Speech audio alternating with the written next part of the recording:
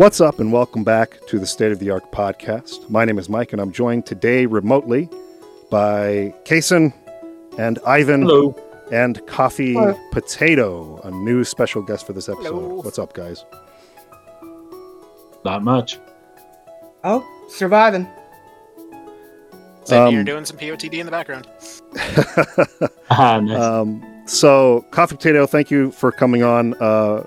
You are one of the, I would say, premier creators for Tactics Ogre on YouTube.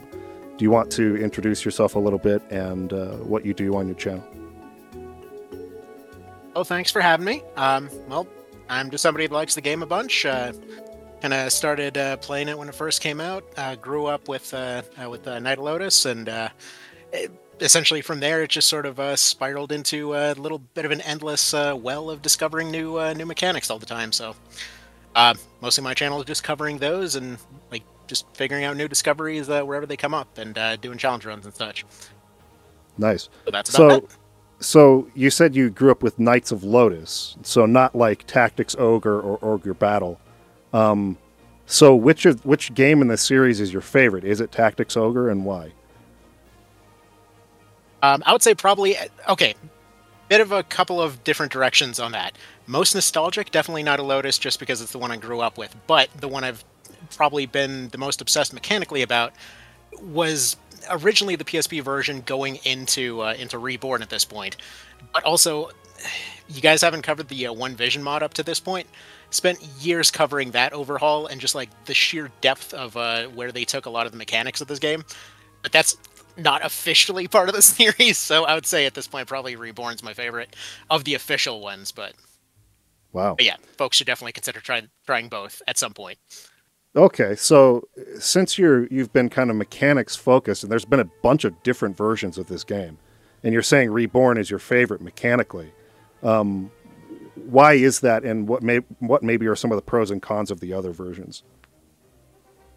So I would say mostly it's a flow thing. So oftentimes when you see a lot of, like, let's say the reviews on Steam or what have you, there was a large focus on kind of individual granular aspects of different mechanics here or there. Like, they, technically speaking, the skill list was lowered from 10 to 4. However, the interactions for those skills got expanded. Things that previously were dead content, like, for example, you had a lot of your abilities that were coming from your equipment, were previously something that was way, way, way too niche to actually make much use of.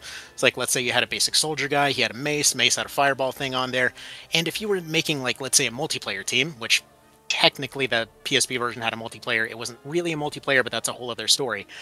But like in that particular situation, if you knew about the mechanic and you were willing to spend hours upon hours grinding to go set it up, you could make it work.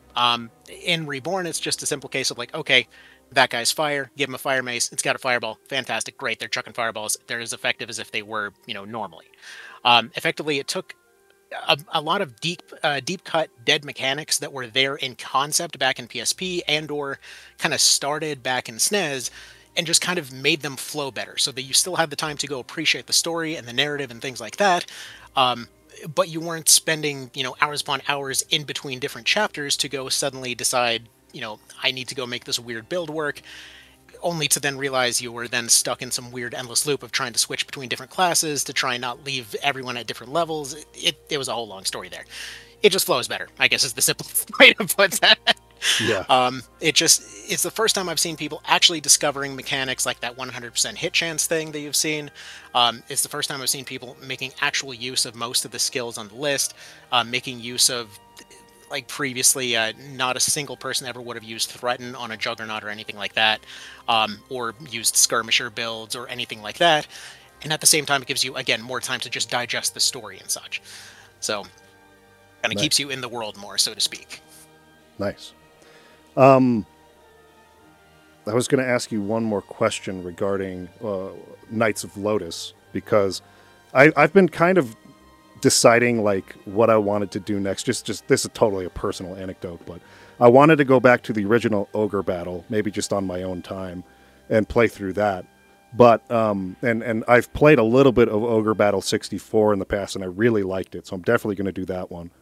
But you said you kind of grew up with Knights of Lotus. You have some nostalgia for it. But what would you say as far as a recommendation for going back to that? Do you think it's really worth putting time into?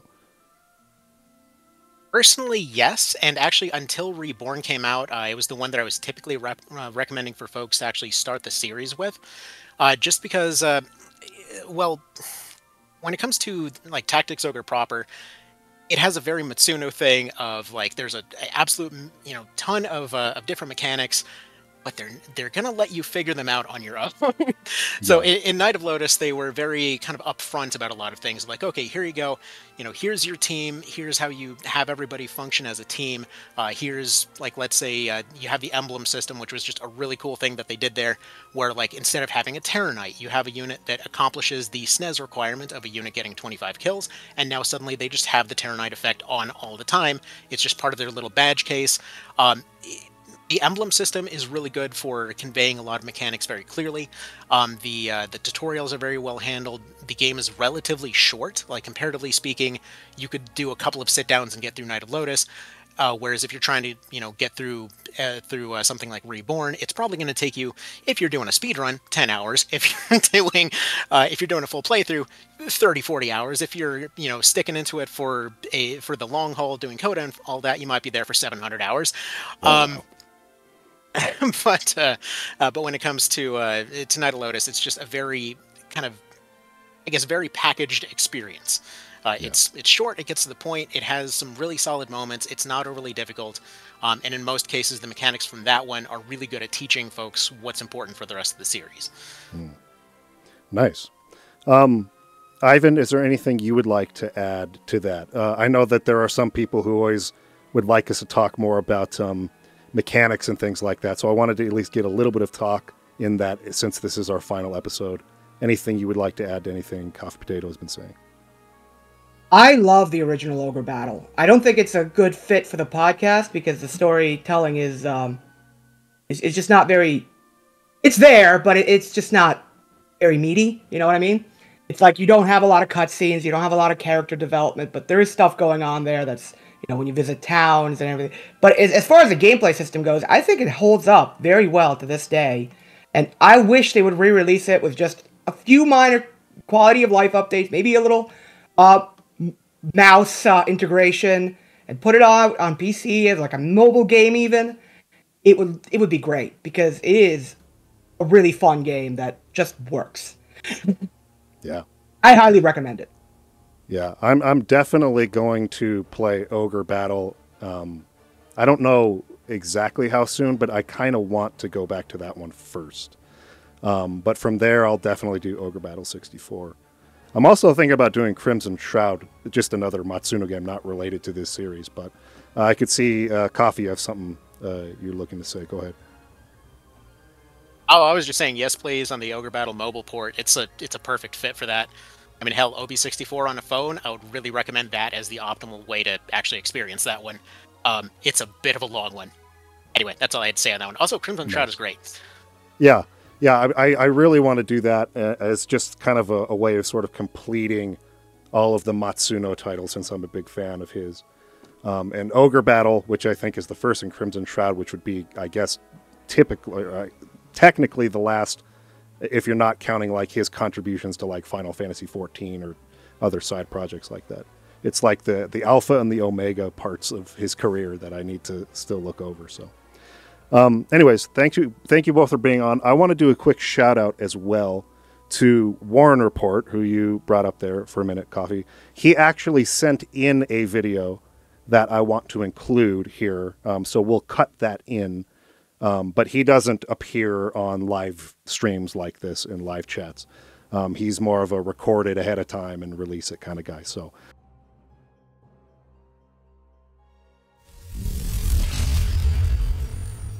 hello guys, Warren Report here. It's really amazing to talk about something as incredible as Tactics Ogre. First of all, I would like to thank Mike and Kaysen, but also Ivan and the whole team of the channel, who did a magnificent job covering most of the points and details of this game. And of course, to all the fans who, like me, love to talk and listen to other people talking about something that we really like, right? See, my story with Tactics Ogre begins in the early 2000s, where one day in a game store there was a different creature in the window. It was the iconic cover with the white dragon holding a sword and a shield. And from that day on, my vision about games would change completely. A new world opened up, where graphics supposedly childish hit a mature story, with many twists, drama, and difficult decisions for also difficult and real situations. Could this kind of thing be in a game? A addictive gameplay and a challenge above average for the time also aroused curiosity and the desire to go to the end. Particularly also, my video game did not have memory card at the time. So it was an even bigger challenge since the original version of this game is cruel with its perma-death mechanic and without being able to backtrack moves. Time went by, life went by, and the CD of the White Dragon got lost in a drawer for almost 2 decades until it was casually refound. That was it. It was finally time to complete it. Destiny must have been saying. And so I did. I became completely addicted to this game again, which ended up making me play the new versions and the other sequels. Guys, there is something really magical about Tactics Ogre. More people need to know that. And it was with this thought that my channel came up. I met many incredible people because of that, and found out that I was not alone. Being with the characters during this brilliant narrative by Yasumi Matsuno ends up being something very particular. I talked to several people, and each one has their interpretation of each of the events that are shown in the game. Just like in real life, there are many more shades of gray than black and white in the characters and situations. But there is someone here who would like to talk better about it than me. Hello listeners of the Resonant Arc channel. Tactics Ogre, besides its fantastic world of spells and creatures, is a game that talks above all about people. It is an essay on discrimination, power struggle, and the horrors of war. The fight for freedom and search of justice. Isn't that right, sister? It is a complex dance in the depth of the human soul. The pain of loss, loneliness, isolation, facing the cruel realities that a war environment provides, even if disguised as an innocent tactical RPG. The betrayals of those you considered friends, selfishness, and envy. How far would you be willing to go for your ideals? What lines would you be willing to cross to achieve your goals? In the chaotic environment of the conflict, there is no right or wrong, only different views. When all possible options are bad, does it really matter which one is less worse, as long as you are successful? Everyone knows that power is the absolute form of control. It is useless to fight against it. An idea, a motivation, an action. All this is capable of changing the world. How many people are slaves of themselves? How many terrible actions are taken by few individuals and end up affecting a majority?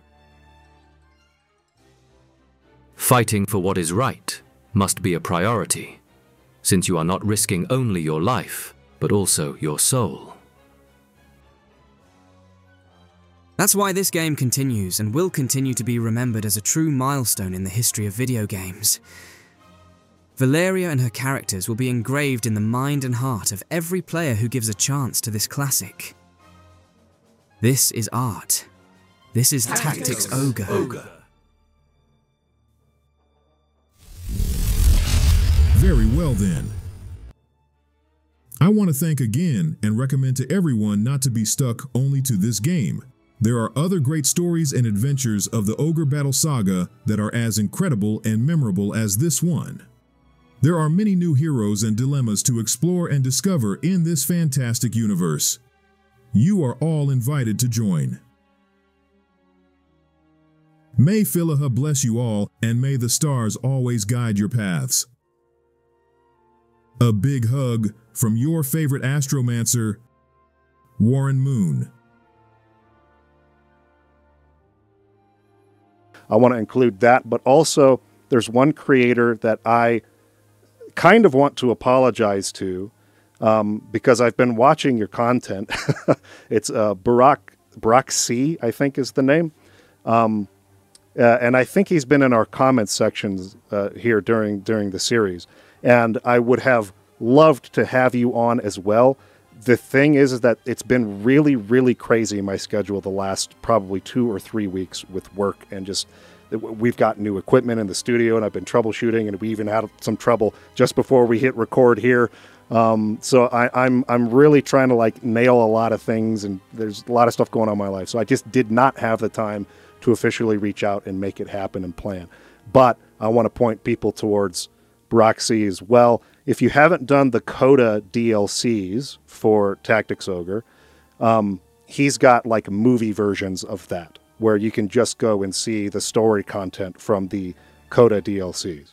And that's where I watched a couple of them, because there was no way I was doing a 100 plus floor dungeon in time to be ready to talk about what's in that DLC for this. So thank you for participating in the comments section and for being here. I just wanted to recognize you and point people your way as well. Okay.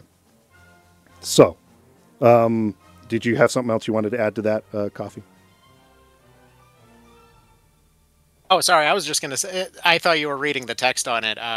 We were trying to do a project relatively soonish, but yeah, he's a cool guy. Yeah. Okay. Let me take a look here real quick at something.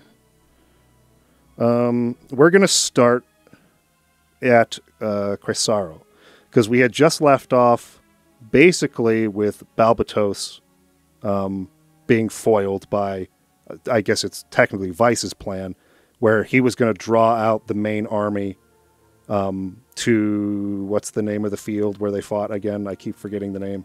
Sanji Weald? Yes, the Sanji Weald. Thank you. Sanji.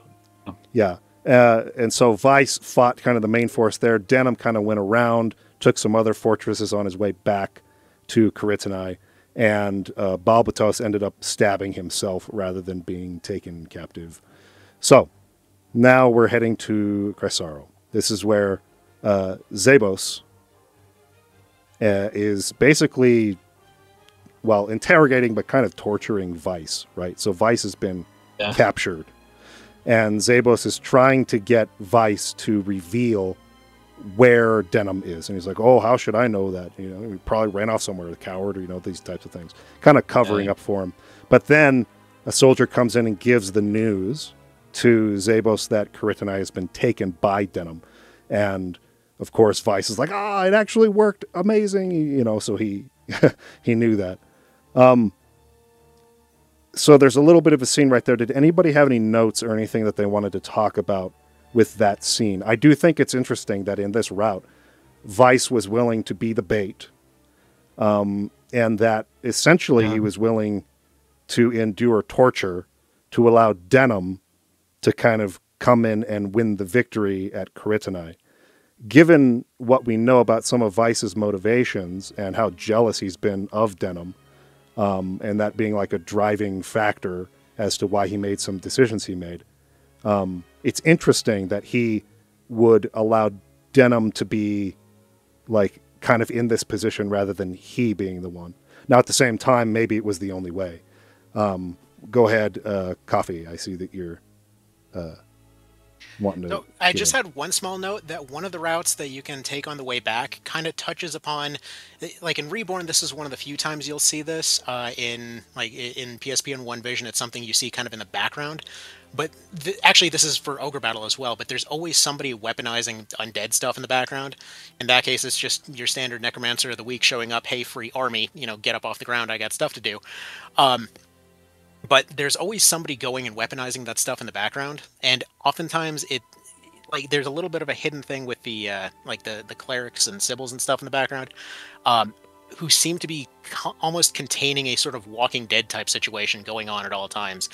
That there's just, potentially just undead armies showing up after every one of these random little skirmishes. It mostly gets glossed over. But, for example, in PSP, the random encounters, oftentimes you'll see them change depending on what factions we're actually fighting. So, like, later on when you see, like, Templars and stuff getting lost, they end up showing up in the rain and stuff like that. But either way, it's just a cool little detail. You only get that through one of the 2 routes back, though. Yeah. It is really interesting, again, and I think this is something we have touched on a little bit in past episodes, but just how, like, close attention to detail, like the way that they'll do things like that, right? It's kind of amazing. And it's also, it works against the game in certain ways because there's only certain recruitments you can get when it's raining or in very, very specific conditions like this. But I would say that overall, the attention to detail that was put into little things like you're saying, I don't know, just really, really shows how well thought out the world of Tactics Ogre was. And I think even Ivan brought this up in earlier episodes, like the birthdays of the characters would be kind of accounted for, right? Where you'd pass that date on a calendar. And didn't you say their ages would change in the description? Yeah. Yes. The Warren report would track people's ages. So whatever birthday you set for Denim, he would actually age up as the story went on. If you spent a lot of time walking around the map, Denim could be 25 years old by the time the game finishes. This is a bigger mechanic in Ogre Battle 64, where you got little presents when you got a birthday, and they got better and better the older you got. Wow. So you walk around on the map to turn 99 years old before you even started the game. But yeah, no. Everybody it's the opposite of real life. Just saying. Yeah. The older you get, the worse presents you get. That's how real life works. Yep. Nobody gives you a killer sword when you're 99 years old. Yeah. Dialogue is gold. That was wonderful. Yeah. So there's obviously some ways that would be abused or whatnot. Go ahead, Ivan. Go ahead and finish your point. The other thing, like little attention to details, is like there is actually a seasonal weather pattern thing that the game tracks. So like whether or not it's raining on a certain map or whether weather turns on you in the middle of combat, it's actually tracked by the calendar. So there's a rainy season and a monsoon season and a dry season, and that would affect a lot of things. So yeah, like I said when we first started out, there is a lot of very simulationist aspects to these games. As for the undead, I had a comment that, like, if you pay attention, the theory of the undead in this game is very close to the one that you would see in Vagrant Story. And I think a lot of that was added back in after Vagrant Story was made and they made remakes. They added all that Nibeth stuff and a lot of stuff in the Palace of the Dead, kind of bring it in line with what they've done in Vagrant Story as well. Wow. Okay, so I want to pass this question on to the two of you. We'll start with Coffee first and then over to Ivan. As of the episode that just got released today, and I don't know if you've seen that yet, Andrew, Ivan was present for that, but we had a long discussion taking another look at Vice, and so I think Kaysen and I have more or less said our part about where we've landed on that character over the course of the series. But based on maybe some of that conversation we had there, I'm curious to get your takes on Vice's decision here to allow Denim to kind of be the one to take Karitanai and come out as the victor, whereas he would serve as a bait in the Sanji Wield and actually be defeated and allow himself to be captured the way that he was. Do you have any thoughts on that as far as to the consistency of the character or any of those other things we've been discussing? Why don't you go first, Coffee? So as far as Vice goes, kind of over the years, I've had a lot of different opinions on the guy, but ultimately kind of just settled on viewing him through a lens of just kind of being a very hormonal teenager. that effectively through all the other routes, like going through chaos and neutral, whenever he turns up, obviously he goes and does his big grandiose evil speeches and all that. But realistically, he seems to be going for shock value in those cases, whereas in Law, I was kind of got the sense that it's just the shock of the whole situation just jarred something loose in his head, kind of like you were touching on in that episode there. I got through like 80% of it before Chaos of the Day took over, but Yeah, I right. might have missed some parts. But it definitely seemed like it kind of jarred him loose. And I mean, creating this the sense where in every other route, he's been viewed as the bad guy. He's been viewed as just the jerk by everybody around him and just sort of fell into that role. But once he came on the other side, once he started realizing that, hey, for once I decided to go against the grain, and for once I'm the good guy, this is a pretty cool feeling, actually. And then started realizing he could turn that around. And I actually like that you noticed the detail about him sending Goosen out. It's like one of those little details, because every other time, like he sends Zapan and the other routes to go and kidnap her. In that case, he decides to go for the recruitment route instead. And it's kind of interesting that his unique class even comes with all of the stuff that he uses over the course of the Law route.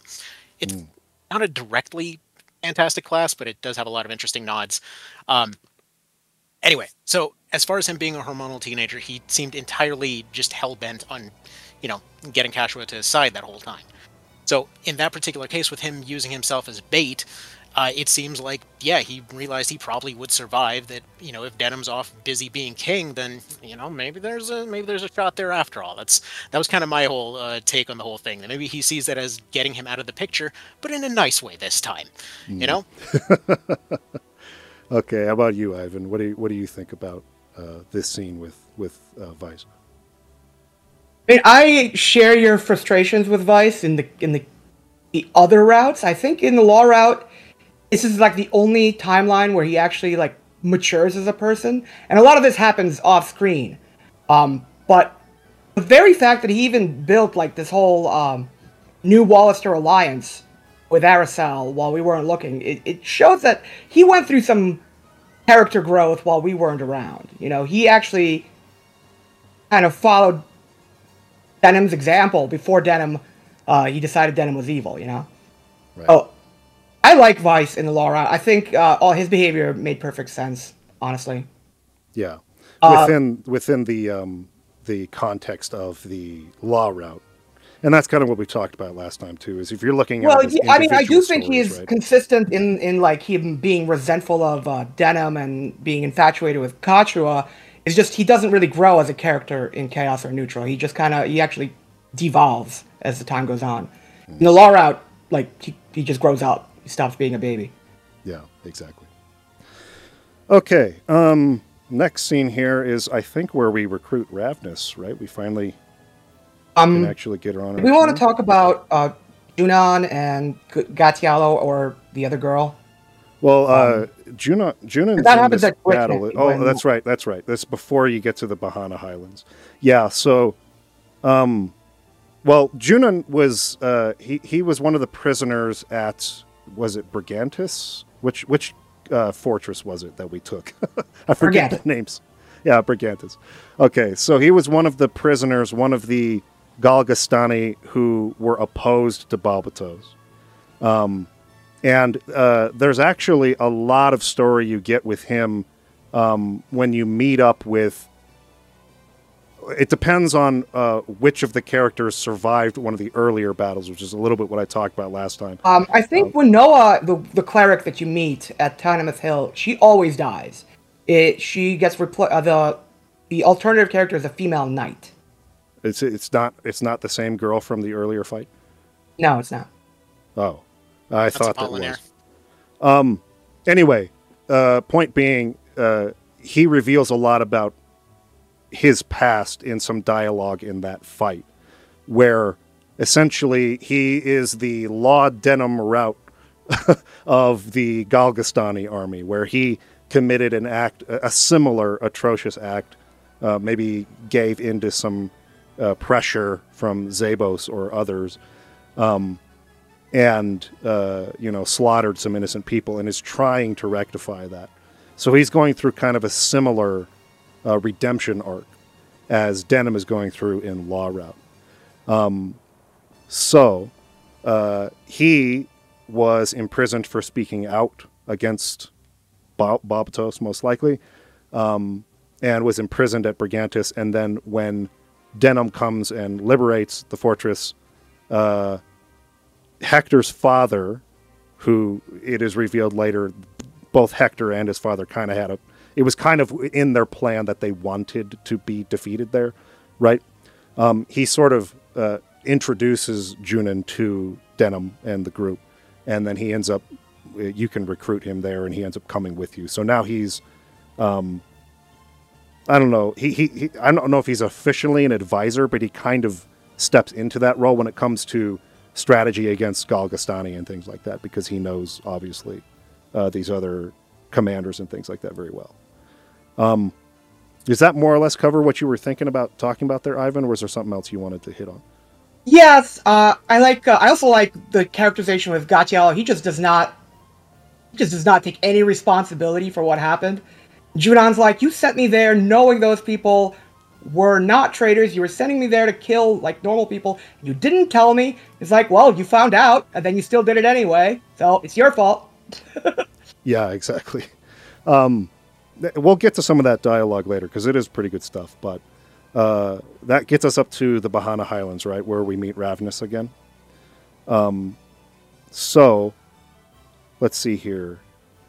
We had met with her earlier, but you're not able to recruit her. She was taken prisoner by some Galgastani, and we kind of walked in on the middle of this, and we had a conversation with her at the end of that, but she wasn't able to like bring herself to join with us at that point. But this is where, in the law route, which is the only route you can get Ravnus in, she does actually join up with you at the end.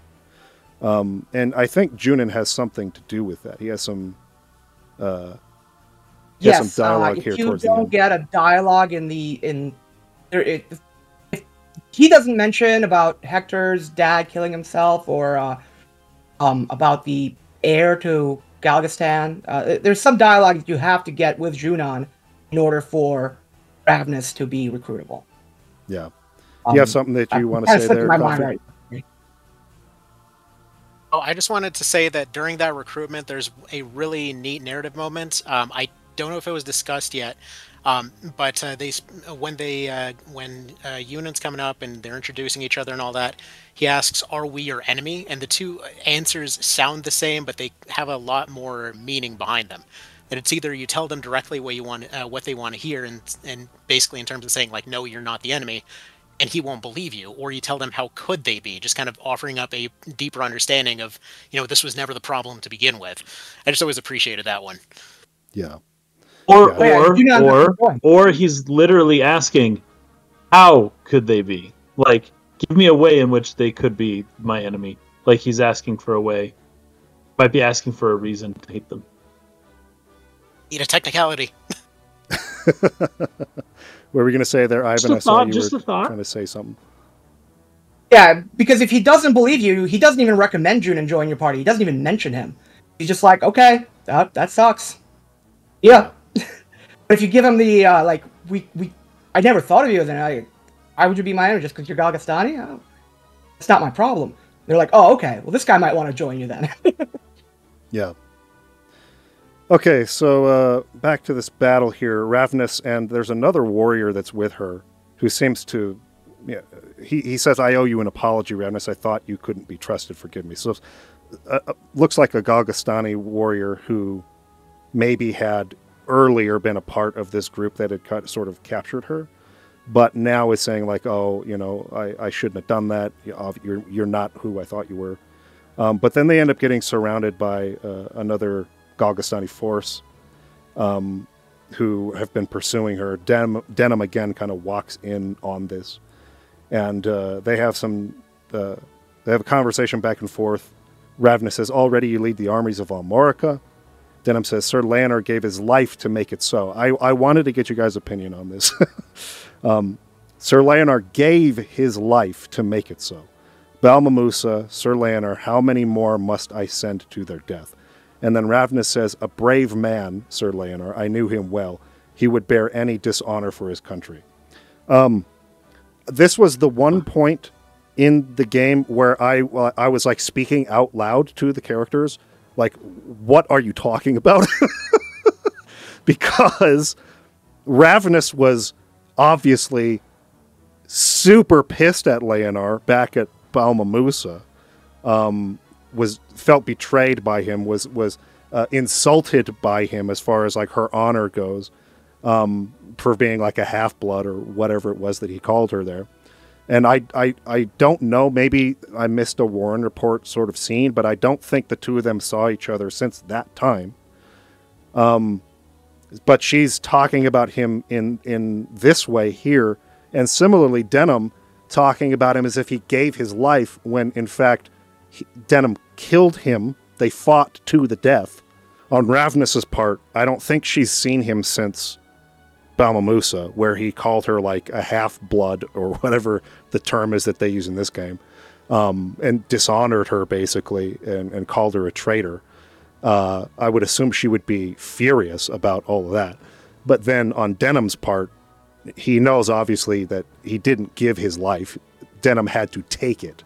Denham had to kill him in combat in order to stop him from pursuing the path that he wanted to, as being the one who would lead the Wallister. So this dialogue from these characters in how they were talking about Leonor came across as strange to me for that reason, but I wanted to get your takes on that. Let's go with Coffee first and then over maybe to Ivan. Okay, so my take on the whole thing is just folks seem to understand that he's basically more of a politician than an actual decent soldier throughout most of it. I mostly point this out because outside of one time, you almost never see him actually win a fight directly. And whenever you do fight him directly, he apparently forgot every skill that his class has. But that being said, every time you run into him, he's going and he's essentially propagandizing for making the Wallister win somehow. Even when you first go and save Sistina there, throughout that whole thing, you can kind of get the sense that he's in control of that whole situation of just like, we have nothing against you, but get the hell out kind of a situation, where it's like, we can't associate with these people, but they're not directly our enemy kind of thing.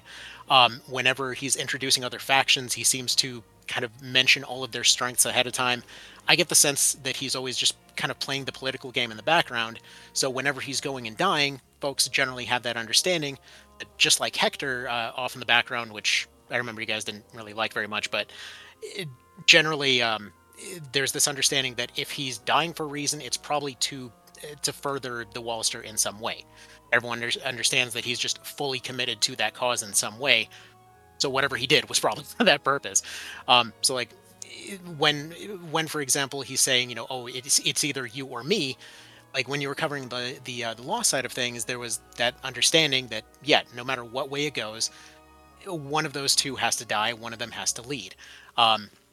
And the Chaos route, it's the same thing. His plan is just for somebody to lead and for somebody to be accepted and for his faction to win. Like in Ravenous's case, they were enemies, but he was still trying to accomplish that same goal. I think they just appreciate his consistency and loyalty more so than any of the other stuff. And some chaos is happening in the background, so I'm going to mute real quick. Okay, go ahead, Ivan. Yeah, I thought it made sense what they said because, like, Leonard tried to kill Denham, but he had totally accepted his death, and he understood that, like, well, if Denham kills me, that's fine too. I'm perfectly okay with that. And if I win, I prefer that. That's okay. You're the one that should kill me. You should take over now. So he was perfectly willing to give his life for the Wallister, and I think they were judging him on that. And I think when Ravenous, she was insulted by him. She also says he would take on any dishonor for the Wallister cause. She's like, he was a jerk, but he would have been a jerk to anyone who got in the way of what he was trying to accomplish. He really was an ends justify the means. He really was a Wallister patriot, and I think that's really what they're appreciating about him. And he was a very shrewd strategist in terms of both politics and war. I mean, Coffee Potato says he forgot all his skills, but I remember that 4-on-1 fight. He always bullies the entire party. If your Denham's set up wrong, he'll kill you. So, I think Leonor earned those compliments. They're just kind of remembering the good parts of him and trying not to speak ill of the dead, I suppose, because they were his coworkers, subordinates for a while. Right. Yeah, I do think that fight against Leonar, where it's you, and then, or by you I mean Denim, and then the guests, Vice and Aracel, I think. That was one of the toughest fights for me in the game. He was really, really freaking strong. Okay, so you go ahead and fend off the Galgastani, and then we get this conversation between Ravnus and Denim. It's a great burden he has passed to you, but who am I to fault him for that? Denim says, you're too hard on yourself. She says, am I? Balmamusa was foul business. It was unfair of us to ask one so young to bear so much. We trusted to your strength when we ought to have heeded our own wisdom. Denim says, I might have chosen another path at Balmamusa. I might have died in Sir Leonar's place, but there's no undoing what is done. She says, you press on because you must, bearing your shame upon your shield. Then we get some dialogue here with Junon. Sir Briam told me all. Sir Briam is Hector's father, I think, right? Anybody want to jump in? Yes, that is correct. Okay. She's well regarded among those who oppose Balbatos, and Balbatos's men think of her less as a Wallister knight than a rogue within their own camp. I'd sooner have because Denim is sort of talking about this when they met. I'd rather have her tell the tale than me. Canopus ends up joining into the fight. They eventually rout everybody, and then they end up kind of reconvening. We got Denim, Ravnus, Junon. They have a conversation back and forth where they kind of come to an agreement here that they have the same goal, right? And she ends up joining your party. You guys have any notes or anything you want to bring up regarding Ravnus? Because it seems to be the pattern here is that once you recruit a character in the game, they kind of end up taking a back seat as far as the story goes from that point forward. And that's true of Final Fantasy Tactics as well. So we don't really have much more to talk about with Ravnus after this. It looks like Kaysen wants to break in with something here. Yeah, I like the way that she kind of characterizes Denim's maturity up to this point and how different he seems from where he was. Dame Ravnus was pretty disappointed in Denim initially, and then I think it's really important to not only to have us. I think it's very important to have a character that shows us what has slowly been revealed over the last 15 battles, right? That Denim is changing and is growing and is becoming more responsible and is recognizing his mistakes and trying to correct them. It's something that's so subtle that a lot of players would kind of miss it, and then the ending would come as a shock. But you see characters like Dame Ravnus who kind of are able to, and also, who is it? I can't remember the other, one of the Liberation Front people, the girl who doesn't, she doesn't want to join us at first, but eventually is like, okay, I finally see that you're doing the right thing after a long enough period of time, right? Yeah. And so I think it's important to have characters that kind of say it a little bit openly every now and then, right? And Dame Ravnus is that one where it kind of makes you kind of pause and reflect and think, Denim is becoming more mature? Like, I guess that's true. Because before she said that, I hadn't really thought of it. Having played all of the other ones before that, I was just kind of going through the game. But when she brings it up, I'm like, you know what? Denim has grown. I'm seeing growth here. I thought that was valuable. Yeah. Okay, I think we can skip ahead a little bit here because we've covered this in other routes. We've already covered how Kashua gets, recruited by Lancelot. We've already covered, Gamp, or whatever his name is. I think we can go straight to Bode Fortress here. In this version of the scene, correct me if I'm wrong, I don't think that Denim is here for this one. In the other routes, he'd either been sent there or had, coming there looking for Vice or whatever. And so you would encounter Oz and Ozma sort of either with Abuna Prancet and or Saria, right? In this version of it, Denim is not there. So when they capture Saria, let's just say it's probably not going to go so well for her without Denim or anybody here to sort of, intervene. So the scene goes a little bit differently, and let's see. I just want to skip kind of to the end of this. Go ahead. The Valeria Liberation Front still rescued Prancet, and Oz still recovered him at Bode Fortress. It's just, it was very bad for the Valeria Liberation Front, because presumably Folkert, Sistina, and Bayan, they all died fighting pirates or whatever. And they just kind of get destroyed, and Saria suffers a horrible fate that's not mentionable on YouTube. So, yes. Darkest timeline for the Valeria Liberation Front in the law route. Yeah. Others? This scene is missable. This is only a Warren Report scene, so Denim is never there. Right. And this scene is not actually shown in the progress. You have to actually look for it in the Warren Report. Go ahead, Coffee. Well, I was just going to say, there's a weird note on the other routes to kind of contextualize that one, that on the different versions, Oz actually has different debuffs that he starts her off with at the start of the fight, with basically charm/mind control going on in the SNES version, and then just basically being bound to the ground in the other ones, but as far as the implications go, that's what's kind of assumed there. Anyway. Yeah. Yeah, so Oz just leaves her to be, for his knights to do with her what they will. So the implications there are pretty dark, pretty severe stuff. Now we recruited Saria on the Chaos route. She was not recruitable on the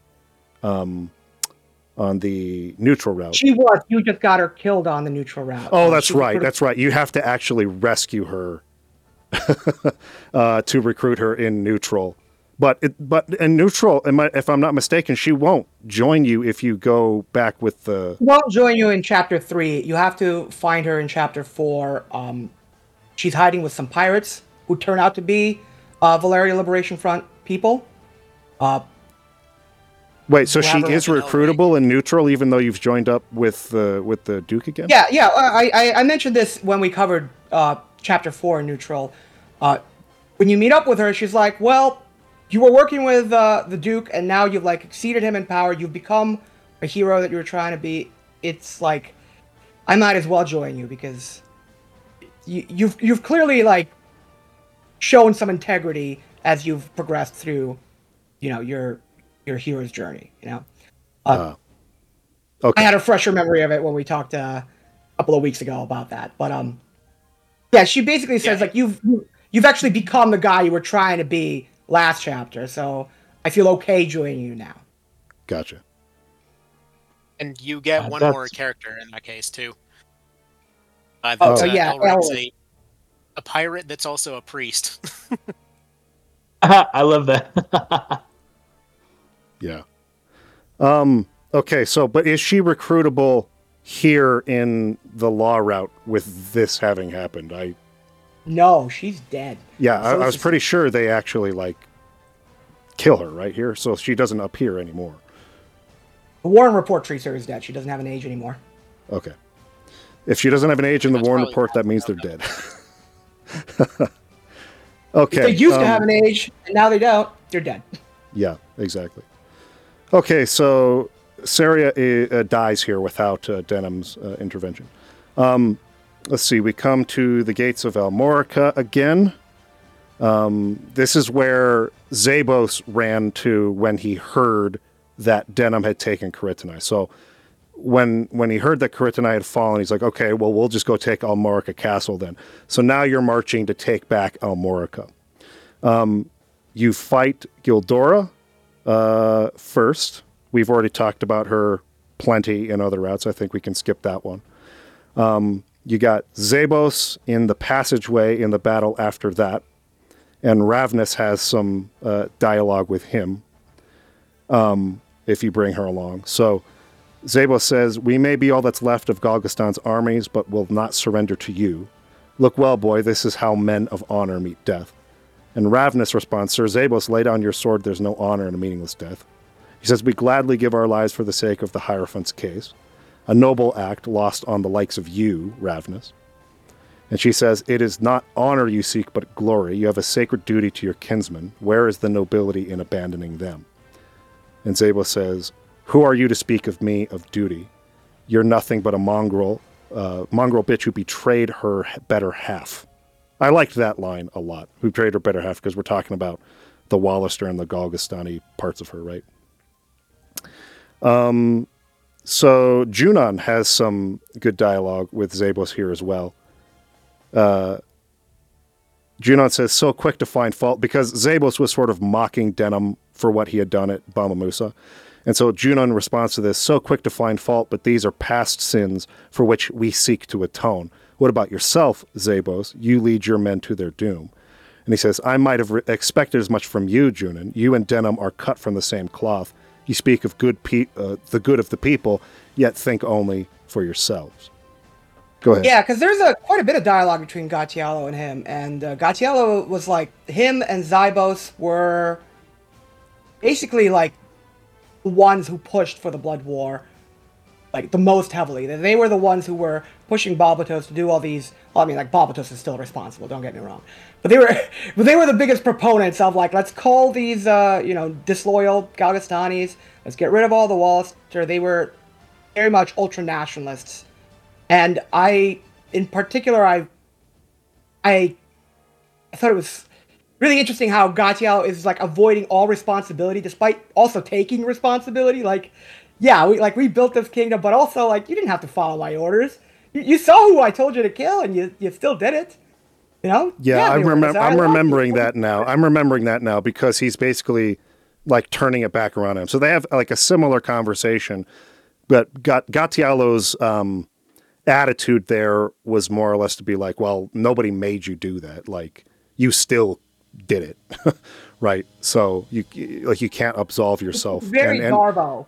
Yeah, and Junon's response is, I'm not trying to absolve what I did. I know what I did. I take responsibility for what I did, but this is the only way, basically, I can make any sort of amends for it. So I think they're both good. I just think that maybe in the version with her, because he's not being like goaded quite so hard by Gatiello, he gets a little bit more into Junon. That is, gets a little bit more into like how Galgastan died for him on that night, which is a line that I really liked. It's a very different relationship with Apollinaire or Daisy, because he hates Gatiello for making him do that. Whereas with her, she was a coworker basically. He hates fighting her. So yeah, he would have a very different attitude. Yeah. Okay, let's see. Back to Almorica Castle here. Let's see. We were fighting Zabos. Do you guys have any notes about Zabos here? I think he's not particularly strong character in this. I think his best dialogue is in the neutral route. Because that's where his which I think you guys mixed up his neutral and chaos dialogue but it doesn't matter. Is in the neutral route, he's the one who's like, you're a hypocrite. Like, you're just like me. You literally are just like me. You're just doing what's convenient for you. I really like Zabos in the neutral route. In the other ones, he's chaos gives him a little. He actually humanizes him a little bit because he's so warm towards Nybath and the future of Galgastan. It's the only time you actually see him like kind of expressing something positive. That isn't like positive in terms of like Galgastani nationalism, but but in the law route, I don't, he's you just don't really get that much out of it. You see him torturing Vice, and then you beat him right there, and then he dies. Whereas in the chaos and neutral routes, he was a bigger player. Yeah, I do like. Wonderful walking. Oh, sorry. Go ahead. Why don't you go ahead first? That just right. Sorry, I was just going to say, is a walking, wonderful pillar of stubbornness. I was just going to say, there is a pretty good line between Zabos and Denham here towards the end of this fight in Almorica, where Zabos says something like, all of our plans are ruined by you Wallister filth. And then Denham says, Wallister Galgastani, that's how men like Balbatos and the Duke wish us to paint us. They play us against each other for their own purposes, but we have had enough. And he says, you quibble over words. In the end, each of us fights for our own reasons. You convince the people that you are their champion. Perhaps you've even convinced yourself, but it is not but a convenient lie. And the Dem says, I don't have to convince myself of anything. And then the last thing he says, Zabo says as he's dying, the people aren't half as smart as you give them credit for, but nor are they fools. Betrayal, retribution, righteousness, words on the wind, enjoy your victory while it lasts. I think that, like, at this point, to, like, go too far into that on my part would be sort of belaboring what we've been saying all through the podcast. But as much as, like, Zabos is a despicable character, I feel like, as much as I don't like him, I believe he's at least got maybe on the more cynical view of when you look at, like, wars and why they happen in conflicts, kind of like the whole theme we've been in, sort of looking, the lens at which we've been looking at this game's thematic content. There's a part of what he's saying there that is right. Like, in order for anyone to get involved in the way that these people are involved, it requires, at some point, probably, that you're going to get your hands dirty. And you have to do a lot of convincing of yourself that you're doing the right thing for the right reasons and that what you're doing is justified. But the people, where their allegiance falls is not always predictable. And one kind of misstep in that game, and all of a sudden your victory isn't going to last. And I think that was most well embodied in the assassination ending, which is why I like that one the best. Go ahead, Casey. The theme just all comes home with that particular ending. It's unfortunate that ending is kind of harder to get, I think, specifically. You got to kind of know what you're doing and balance things a certain way.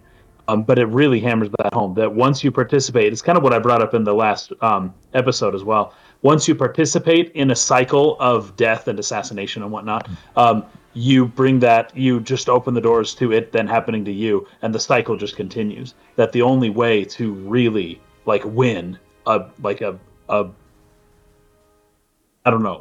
win in a way that more than just delaying the inevitable for a little bit is to really break that cycle, to completely break it. But once again, just being perfect won't do it, because the people are going to find a way to take you down either way. You're going to do something that the people are going to get upset at you for. Yeah. But if you're able to break that cycle, that's the gold right there. But most of the time, people are just playing the game that perpetuates the cycle. Right. Go ahead, Ivan. Yeah, one thing I wanted to point out is that, like, Lenar, Zybos, and even Tartaros are kind of like have the same exact philosophy, even though they are, like, aside from Tartaros, who is like a third party, but they're like bitter enemies, but they believe pretty much in the exact same thing. Like, the ends justify the means. The people are kind of stupid. You can't rely on them. You can tell them what to believe and they'll believe you. You can use them and make sure, like, figure out what your goal is and accomplish that goal, and everything else is, like, secondary. Like, him and Lenar and Lancelot Tartaros, they kind of, like, reinforce each other's points. Everything they say is kind of like the same guy saying it, if you think about it. Sure. Especially what Lenar tells Denim when you pick the chaotic route at the end of chapter 2, where it's like, okay, you think people could be good? You think they're not selfish? All right, well, go ahead, leave, bye, Denim. But, like, you're gonna see they're terrible. They're gonna kill each other over bread, and you're gonna see it. And when you see it, you want to come back, you let me know. Which is, like, where it picks up in the chaos route when you meet him again. Right. So, and that's basically what Tartaros tells Hamilton. Yeah. So one thing I was surprised about after Zabos dies here is that they didn't have a scene where Denim goes to Vice, like in a dungeon or something like that, and rescues him. He's just kind of with you when you find Mirrodin and Gildas.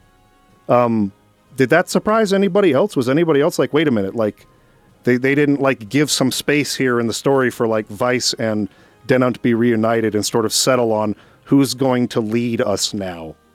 I was really kind of looking for that, and I felt like they didn't.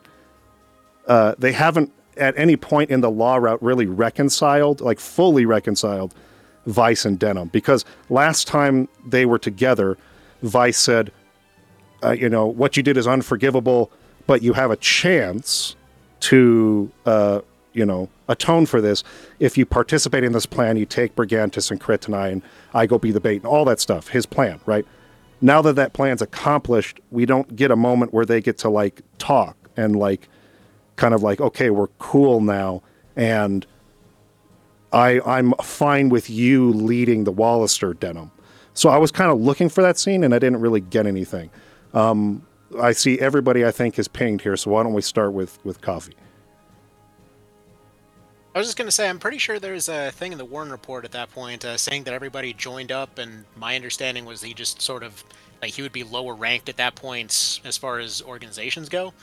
He would have had the smaller army, presumably would have, been outranked. We have the main resistance over here, secondary one over here. At that point, everyone's preferring the more heroic one as opposed to, Mr. Guy that just went through all of his transformation over here and just came out of a dungeon. Maybe he just wanted some quiet time after having his quiet time with Zabos before.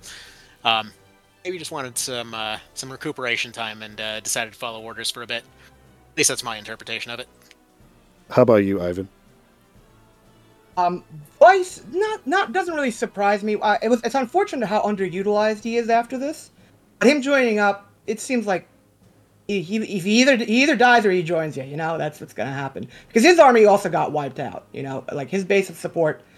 Although it's irrelevant. What really surprised me when I first played the PSP version was Aerosol joining you at this point because in the old version, totally. She was Chaos exclusive. If you went down the neutral route, she was out. You never... And I understand why they changed that because of the timeline looping. They didn't really want her to leave the party if you're coming in from a route where she joins, and no one else does that.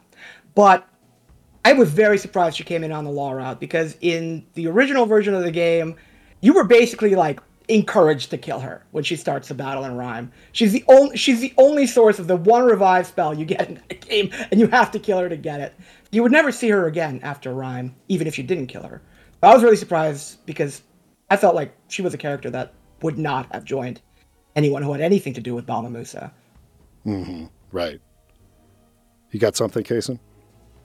Yeah, I actually think that's a very interesting point that you bring up, Ivan. You're talking about how Vice's army is wiped out.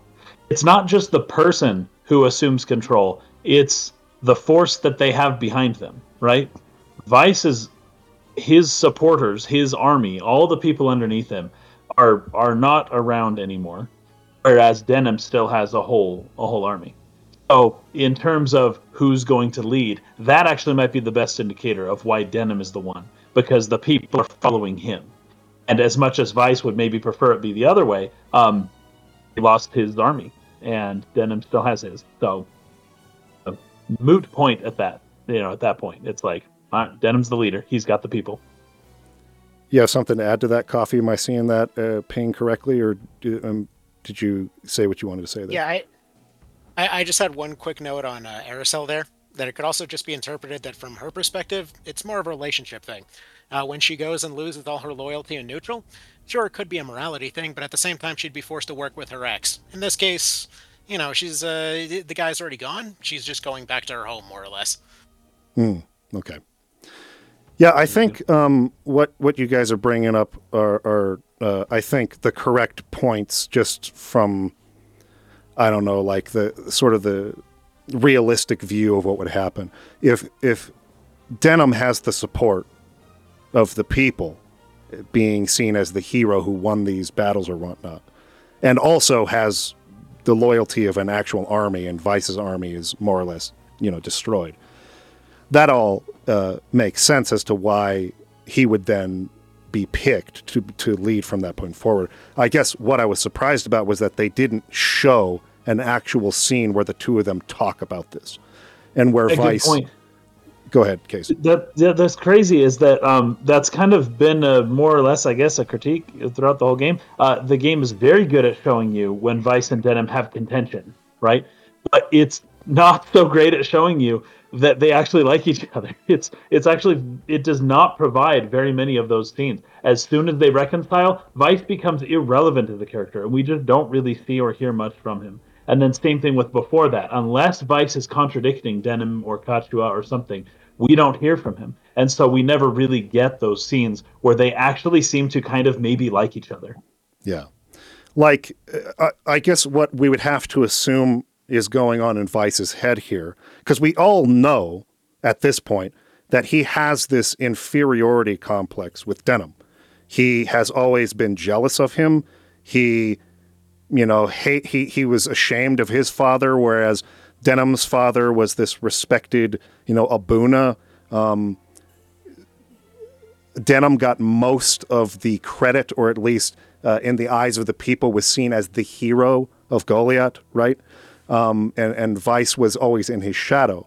So we know that he felt this jealousy towards him. So in order for him to be not only tolerant or acceptant of the fact that Denim was going to be the one, taking control of the Wallister army here heading into chapter 4, but that he's okay with it, right? Like he's actually going to go with him, that he's actually going to fall kind of in line with him, would sort of require that he has had some character growth to which he has now made it more important, the future of the Wallister and of Valeria as a whole, than his own personal ambitions.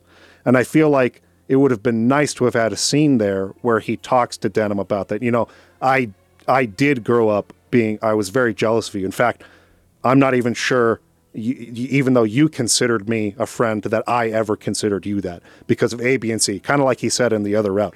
However, now that all of this has happened and everything at Balma Musa and all this, I've had a change of heart or a change of mind, and I see what's more important, and therefore, we can kind of reconcile. I was looking for a scene like that because I was just so surprised where we walk in and Murden's like, "Oh, Vice is here with you guys. What's up, everybody? Good to see you again." And it's just like they kind of skipped over that part. Like, who's going to succeed here? Who's going to lead us? Right? Yeah, the way that I read that was they're still kind of mad at each other. And that's just what I kind of assumed, was that, okay, they're cooperating now, and Vice is going to keep helping us do stuff and strategizing, and we're going to be the leader, but it's like more or less superficial, and that Vice isn't like super happy because we never got that scene. I just that was my assumption. Yeah. Any more thoughts from the other two before we move on from this? Go ahead, Ivan. Yeah, it's that's the impression that I got, that with what Kaysen said. It's like they don't have a scene here, but you guys talked about the scene that's optional where he's like, "All right, Denim, this is going to be your redemption. If this works out, I guess you're forgiven." And they don't have that scene, but like they did agree to it ahead of time that like if Denim pulls this off, he's good. And I think the amount of joy that Vice expressed when he's being tortured and he hears, "Oh, Denim did it!" I thought that was that might have been it for him. Like, okay, I can't keep dogging him about it. He did what he promised to do. And I promised I wouldn't keep dogging him about it after he did it. So let's just leave it at that. I think he does still kind of like, doesn't really want to get too close now, but. Very good. That scene is probably it, where that's the most excited we see Denim when it's not him being angry, is when he's like, "He actually did it. I can't believe he did it. Wow. I wish that he was like that with you." Kind of like at the end of, what'd you call it? The end of Return of the Jedi, with Lando Calrissian and Han Solo, and like, "I can't believe you actually did it." Was that at the end of that one, or was that Empire Strikes Back? Anyways, either way, like this happy reunion of people who maybe used to not like each other. Yeah, that would have been Return of the Jedi for sure. Return of the Jedi? Yeah. It's like, it actually worked. Holy crap. Coffee, anything you want to add before we move on? Oh, no, I was going to say the same thing. That seems hilarious. Like, just in the middle of getting tortured, like, hell yeah, we finally did it. Yeah. Yeah. Okay, so that kind of settles that. When you go and you talk to Murden and Gildas here, Gildas says, well, they talk about Lancelot. Has Lancelot not come back, right? Because we're talking about Holy Knight Lancelot here. Gildas says, I've not seen him since the night of the Bockham attack. They held us at a camp outside Rhyme, but we managed to escape. What's next for you? An assault on Fidok, I suppose. Denham says that's the plan, but first we must do something about the Bockham armies at Rhyme. If our casualties are too great, we'll never take Fidok. So they have to take Rhyme first, and then Fidok after that. And Vice is the one who brings up in this path, in this route, that a passage through the mountain range, the Burnham Massif, would be the only way that they could get some kind of, beat on them or a surprise.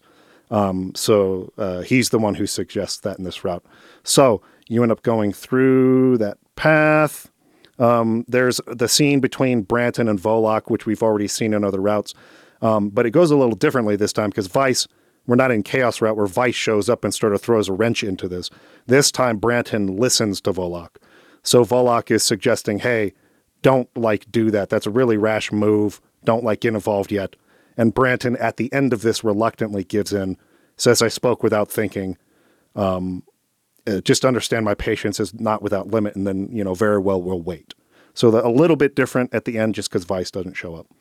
Then we get to Rhyme.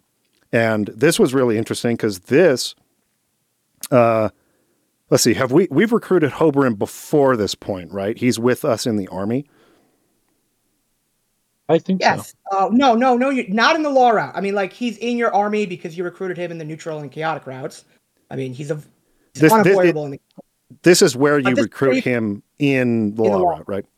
Okay. This is his first appearance. Yeah. I really liked this because this sort of starts the recruitment quest for Ozma too, because Ozma is really surprised to see him here. How is this possible? How are you even alive? And Hoberin tries to play it off no, you got the wrong person. And so she's like, no, I don't. And anyway, you end up having a battle here, but Ozma leaves this fight in basically total shock that Hoberin is alive. I can see that Coffee Potato is wanting to chime in here. Go ahead. Sorry, I was trying to chime in a couple notes ago. That path through the mountains, little detail, but I thought it was kind of an interesting one. That when it comes to the path through the mountains, only neutral route actually has a bunch of hostile dragons there. The other two routes is actually a safer route where you don't even have to fight most of the stuff on there. You get rid of the lizards and skeletons and you just walk on through. Weird little detail, but basically both Vice and Denham figure out the better route. When the actual Wallister send him through, they send him through a more dangerous path for some reason. That's anyway, crazy. Sorry. Carry on. Go ahead, Ivan. Yeah, it's this route. The dialogue at the beginning of chapter 3, when they would Balzaphon and choose out Barbas and they introduce Oz and Ozma. There's actually a slight difference in the dialogue because the relationship between Balzaphon and Ozma only exists really in this route. And they're actually betrothed. They're set to be married. Right. Which hasn't been mentioned, but it's going to be relevant in terms of why Ozma, the Dark Knight, would actually want to join Denham. Because, by the way, this is an addition from starting from the PSP remake. In the original version of the game, you killed Ozma right here. For good. Wow. Oh, wow. So in this fight, basically Ozma's story would have come to an end. They added the fact that she had been betrothed at first to Hoberin, but then when she thought Hoberin was dead, now she's engaged to Balzaphon himself. Yes. That's crazy. Okay. Yeah, so basically that's kind of the whole plot that gets started here. And you learn a little bit more about Balzaphon. There's a whole scene later on where Hoberin basically reveals what happened. So anyways, at the end of this battle, Ozma leaves. She goes back, and you get a scene between her and Balzaphon where it is shown that the two of them are supposed to be getting married now. She sort of challenges him hey, Hoberin's still alive. did you know that? And he tries to play it off like, oh, I didn't know. Like, I swear, like I thought I was telling the truth that he was dead and whatnot. Right. But then later on in the battle, because it's kind of hard. You kind of need to know the steps for recruiting her as well in chapter 4, which is later. But there's a certain battle that you fight, and then you have to go into the Warren report and read an entry there before you go into the next battle, in order to be able to recruit her in that next battle. So there's kind of just like a little, wrench thrown in there that you need to know if you actually want this to go the right way. But you go into a battle there. I think Volok is in that battle. Are there any other Dark Knights, or is it Volok and Ozma in the battle? In the original version of the game, you never fought Alzaphon and you never fought Volak. They were just like story only characters, and they actually did have like in the game mechanics, they actually had stuff. They were kind of glitched and they didn't work, so they weren't in the game. So the fight with Volok is like the only time you ever face him in battle, and Balzaphon was added as like Oz's tag team companion in the final fight here. At Phidok, right? So instead of fighting Ozma at Phidok, but I'm talking about in the recruitment battle for Ozma in chapter 4. Oh yeah, it's just Volok. There's another scene before that, where they discuss it's a unique scene to the lore route where all the Dark Knights are gathered together in Bernicia and discussing their situation with Ozma. That's where she decides, like, okay, I'm out. But Volok is the only one that fights in that battle. Yeah, okay. And so you have to get him to escape first, and then she'll join. Only then. Right. Yeah. So then, if she survives that battle and you fend off Volok and the rest of the enemies in that battle, then you have a conversation privately with Hoberim and Ozma and Denim, where Hoberim explains what happened. Like, Balzaphon was essentially trying to get his father, who was, I think, a member of the Senate in Lotus and Lothlorien, I think, basically to, I guess, the easiest way to put the... Go ahead. So Vorag, I think that was his name, Vorgas was a senator in Lotus. This was before the High Priest came to power. He was seeing that Tardos's Lothlorien and Valian's action was gaining power, so he sent both Hoberim and Balzaphon to join Tartaros in the Lothlorien Order as basically like double agents. They would be working for the Senate and but they would be pretend to be loyal to the Dark Knights. But during their, while they were working with the Lothlorien, Balzaphon was recruited by Tardos. He became a true believer in his cause, and he was like, "Okay, now let's do this coup. Let's take over Lotus. Let's get rid of that Senate. They're useless." So he tries to go to his father and Hoberim, like, "Okay, guys, you coming along?" And Hoberim's like, "No, that's not what we want to do." And Vorgas is like, "Never, absolutely not." All right, give me a second. So Balzaphon has Vorgas killed. He has Hoberim blinded. He has their mother killed as well.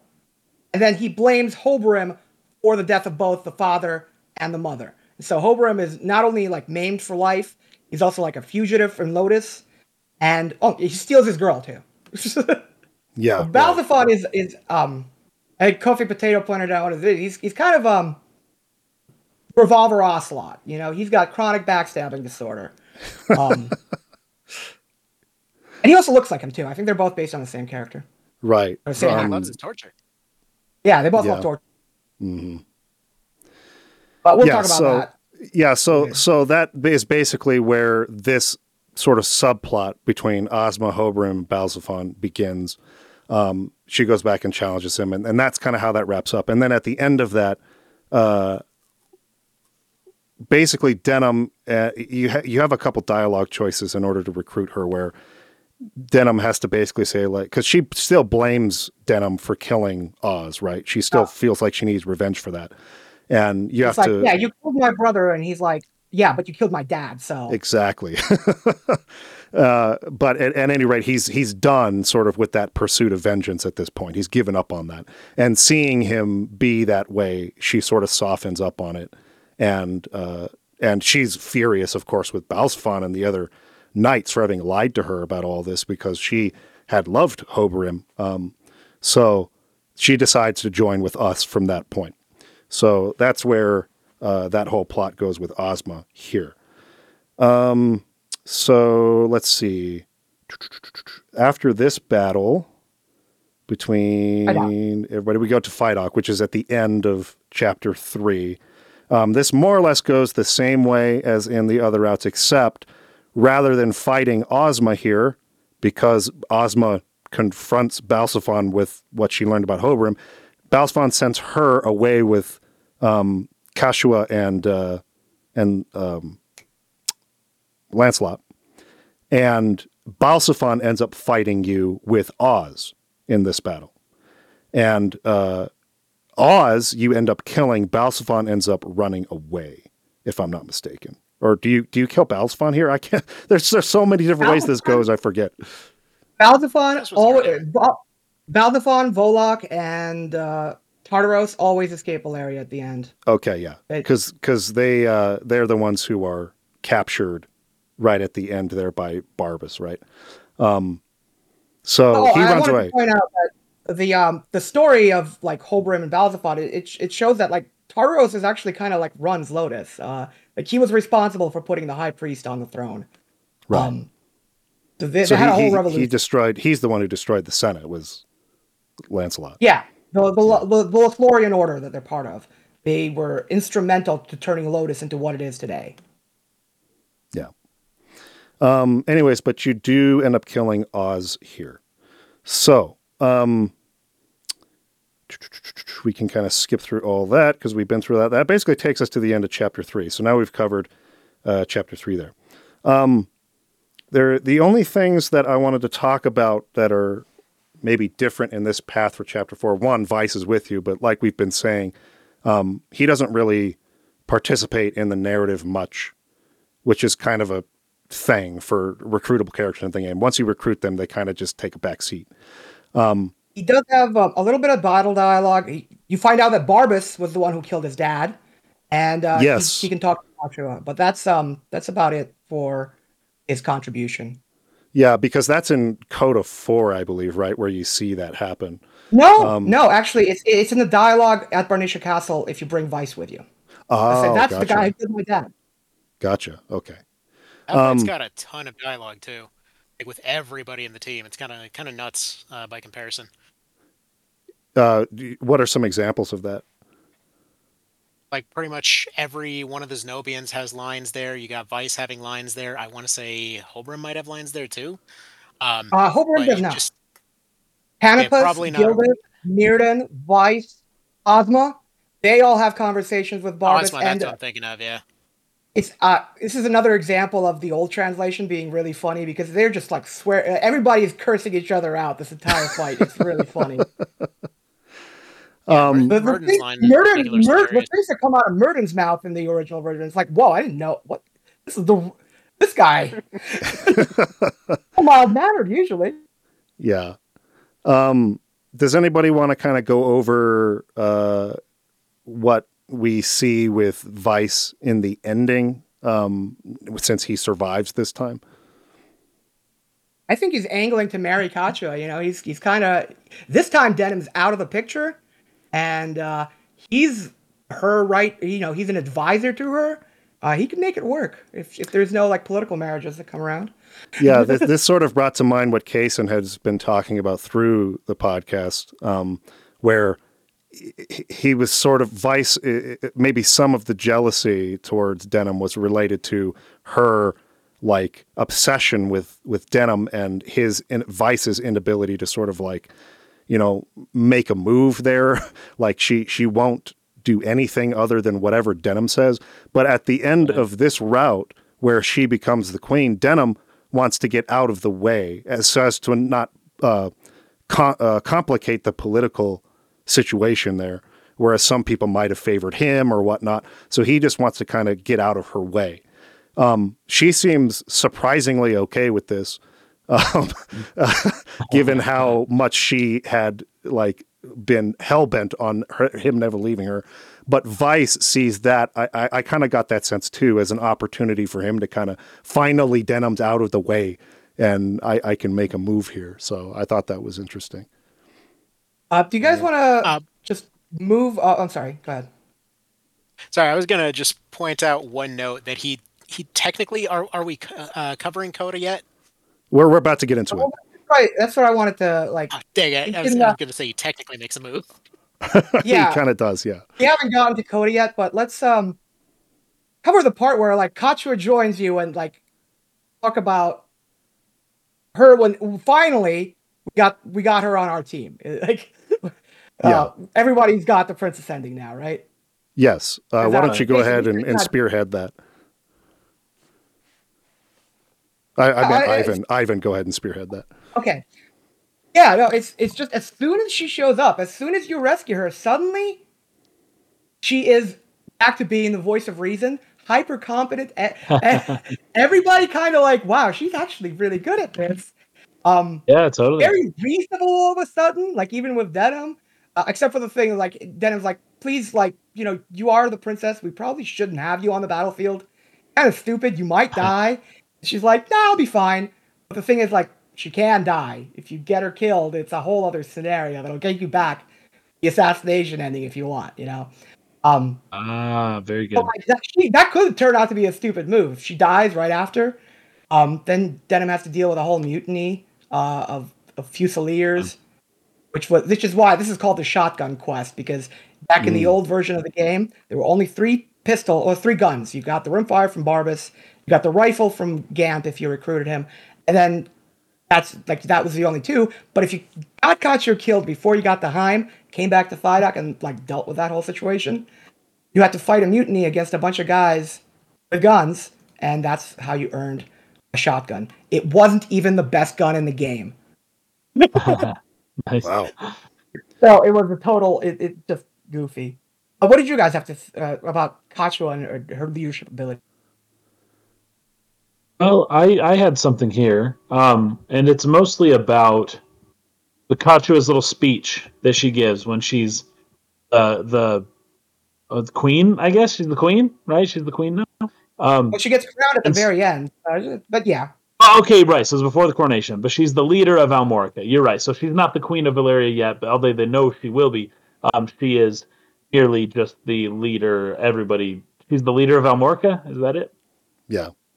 Of the walls. Is there a queen elect? Queen elect. That's very funny. So she is the queen, but she hasn't yet been coronated. In her little speech here, she says, "The past must be forgotten."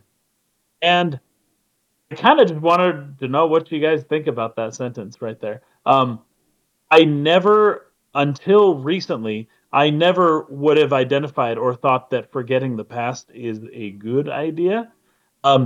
However, in recent years, I have kind of changed my mind on that a little bit. I actually think it might be a pretty good idea to forget the past. Yeah, go ahead, Ivan.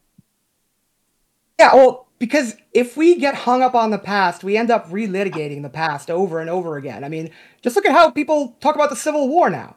When people fought the Civil War, they made peace, and they got over it. And then for 50, 100 years afterwards, it wasn't an issue. Yeah. But now we're like, grandkids. Let's take a look at it again. Let's see. Oh, those guys were traitors. Robert Lee, I'm not expressing any opinion either way. I'm just saying, why are we talking about this now? This is the whole thing was fixed. They're not fixed. Yeah. So what I think is interesting is that there's also the inverse point, which is the general quote attributed to a billion people, I guess, that those who do not know their history are doomed to repeat it.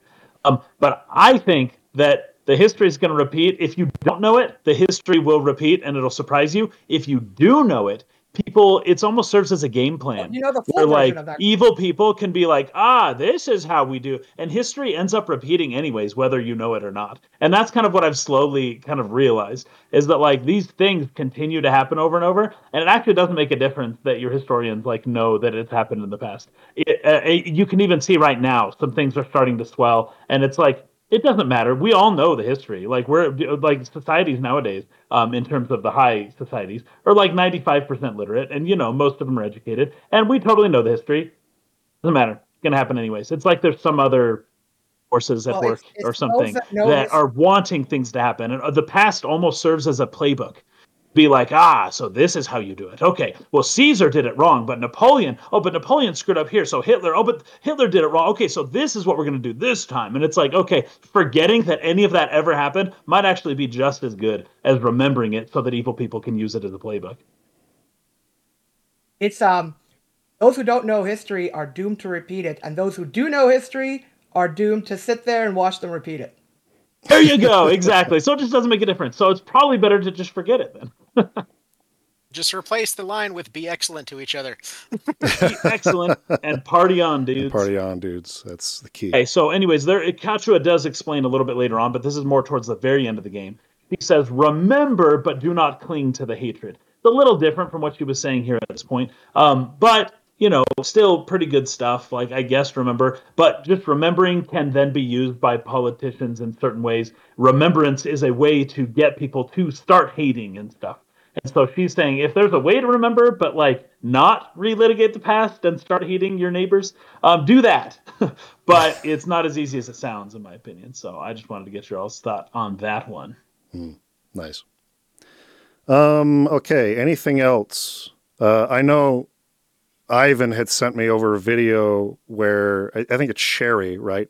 Where they find her again, the older sister of I thought Saria the Sherry families. scene made a very good foil for, or it reinforced the version of the scene where you rescue Kachua, because it basically happens is that Olivia and Sherry have the same experience as Denim was about to have with Kachua when he rescues her in Bernicia. He talks her down, explains to her like, no, we love you. You're not a burden. You can join us. Everything's okay. Olivia has that scene with Sherry, and then this happens right before you go to Barnisha. Denim goes and rescues Kachua and has to go through the same experience. So I always think that like recruiting Sherry is always nice for the princess ending, because it kind of gives narratively it's just makes that scene stronger. Yeah, I did like the dialogue in particular in that scene. And you're right. I think it does mirror a little bit Denim and Kashua's own sort of reuniting, the kind of the work they have to do to forgive each other and get back on the same page again. And is there more detail about why Sherry decided to join with Branton in like the Warren Report? Could you go over that a little bit? It's it's in the battle conversations. If you'd have to do this in the chaos route, because you'd have all the sisters in time to fight Sherry, because you recruit Saria much earlier. You have Saria, Sistina. It's so she is bitter at her father Maruva because she blames him for her mother's death, and like her sisters try to tell her, but like she died because Branton was getting rid of his political rival. Branton literally killed her, and she's like, no, but father lost. He lost the political conflict, and I'd rather be on the winning side. And if he lost my mother, he won't be able to win this. I'd rather just be on the side that wins.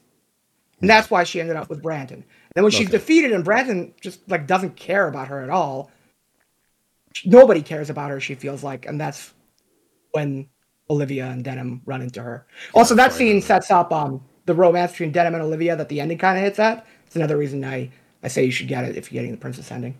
Right. Coffee, I can see you got something you want to add there. I was actually going to put most of what Ivan just covered there. Actually, funny thing on that last scene that was just mentioned, even Matsuno himself was mentioning on Twitter that kind of what they were implied to be doing in a boat after the fact. So that's kind of presumed to be canon to some degree. Sure, yeah. Anyway, wanted to bring up that scene. Other than that, I don't think I have any other notes about Chapter 4. You got one more, Ivan? Oh, the Junon story. You actually can go and meet. You can go to Vosk, the city that he massacred, and you can encounter a survivor who is very, very mad about the whole thing. Oh, sure.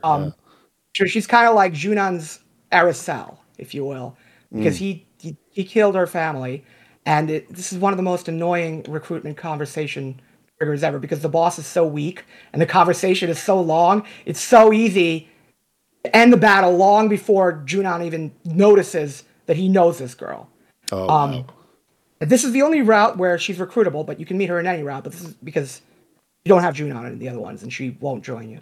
But if the conversation plays through where he's like explains to her like, yeah, no, I'm sorry I killed your parents and I burnt down your city and I've ruined your life.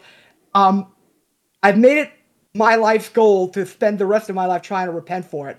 And listen, I want to prove it to you. So if you join the army and I don't like do the right thing, if you think I'm still an evil guy by the time this war is over, you can go ahead and kill me and get your revenge. So please come along. And if you have both of them at the ending, they have a little ending scene together. So Junon's story kind of gets wrapped up. Another interesting note is, this is really weird because I wish that there was a battle conversation here. One of the gates at Heim, when you go in there, is guarded by a woman beast tamer. She implies that she was also a survivor of Vosk. And you look at her clan, she is Galgastani. And there's some conversations like, why is a Galgastani working for Branton? And she's like, well, he's in it with Falaha, and she didn't care about the Wallister and the Galgastani anymore after what happened.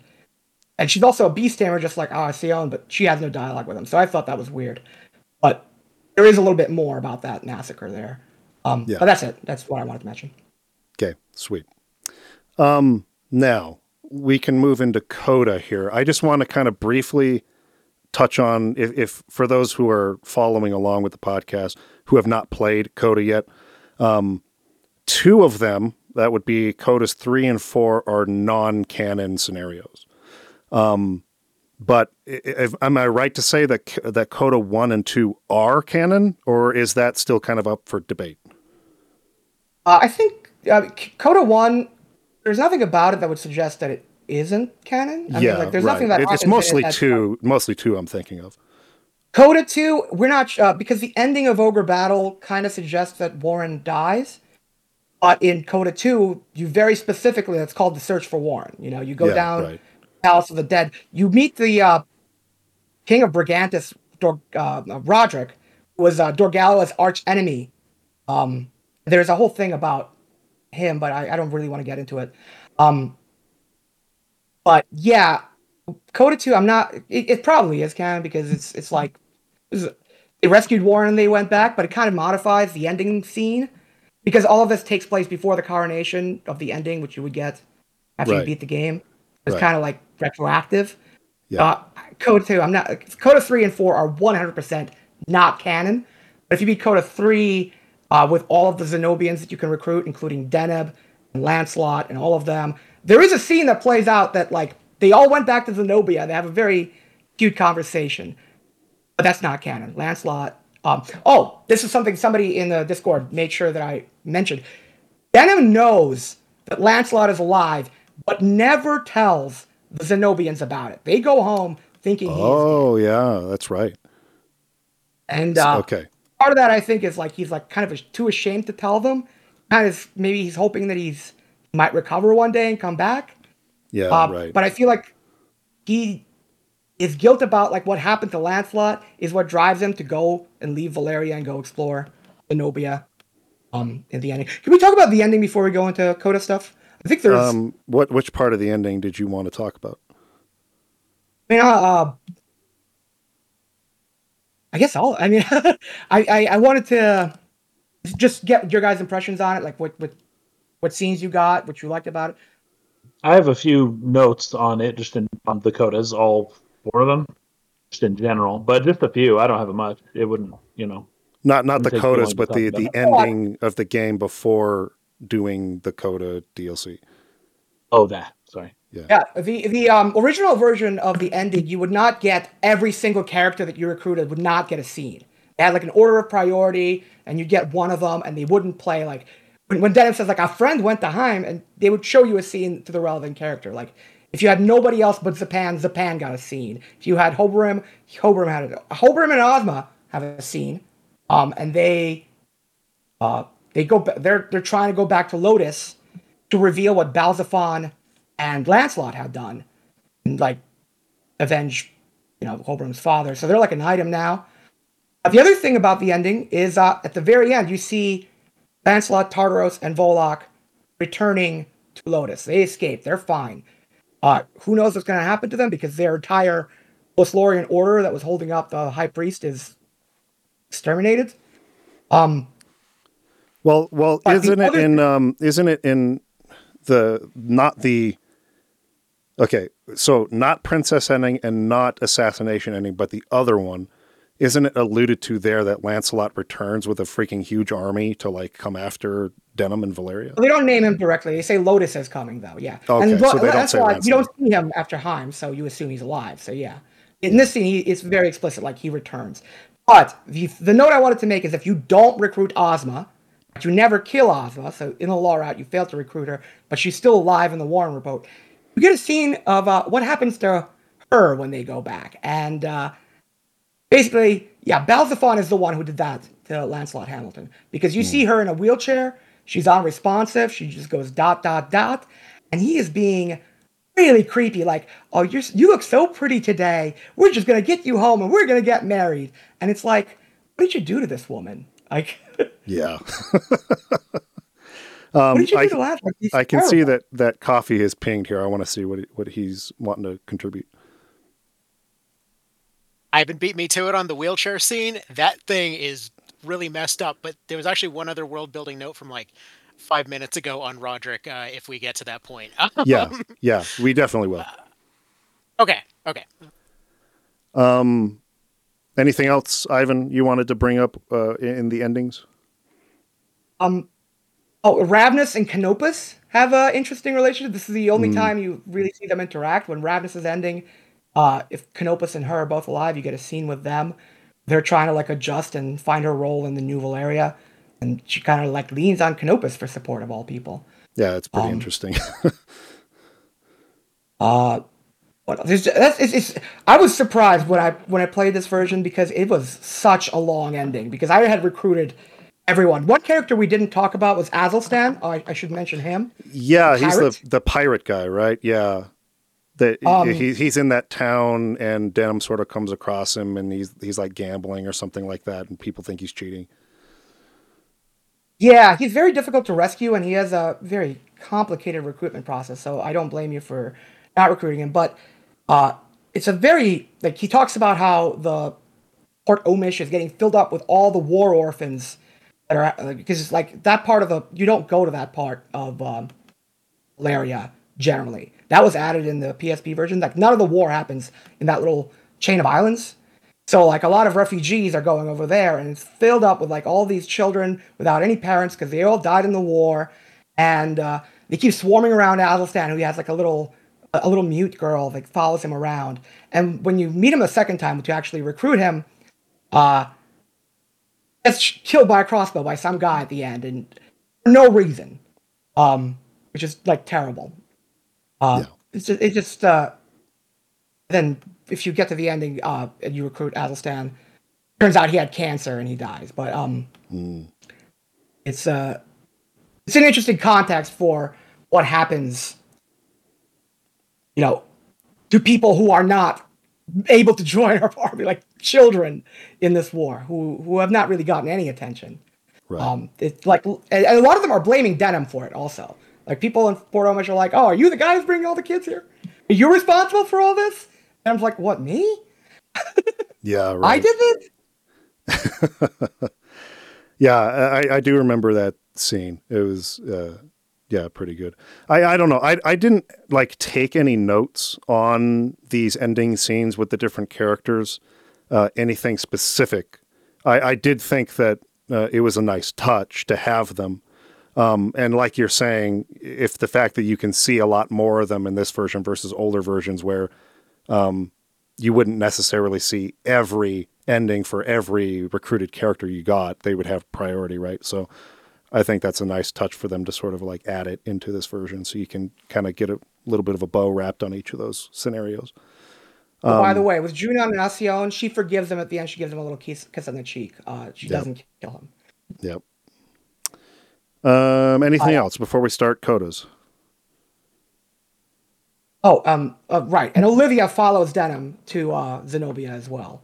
I was a little disappointed also that Sistina, Seria, and Sherry don't actually have a scene in the ending. And Seria and Sistina only show up in the bad ending if you have both of them.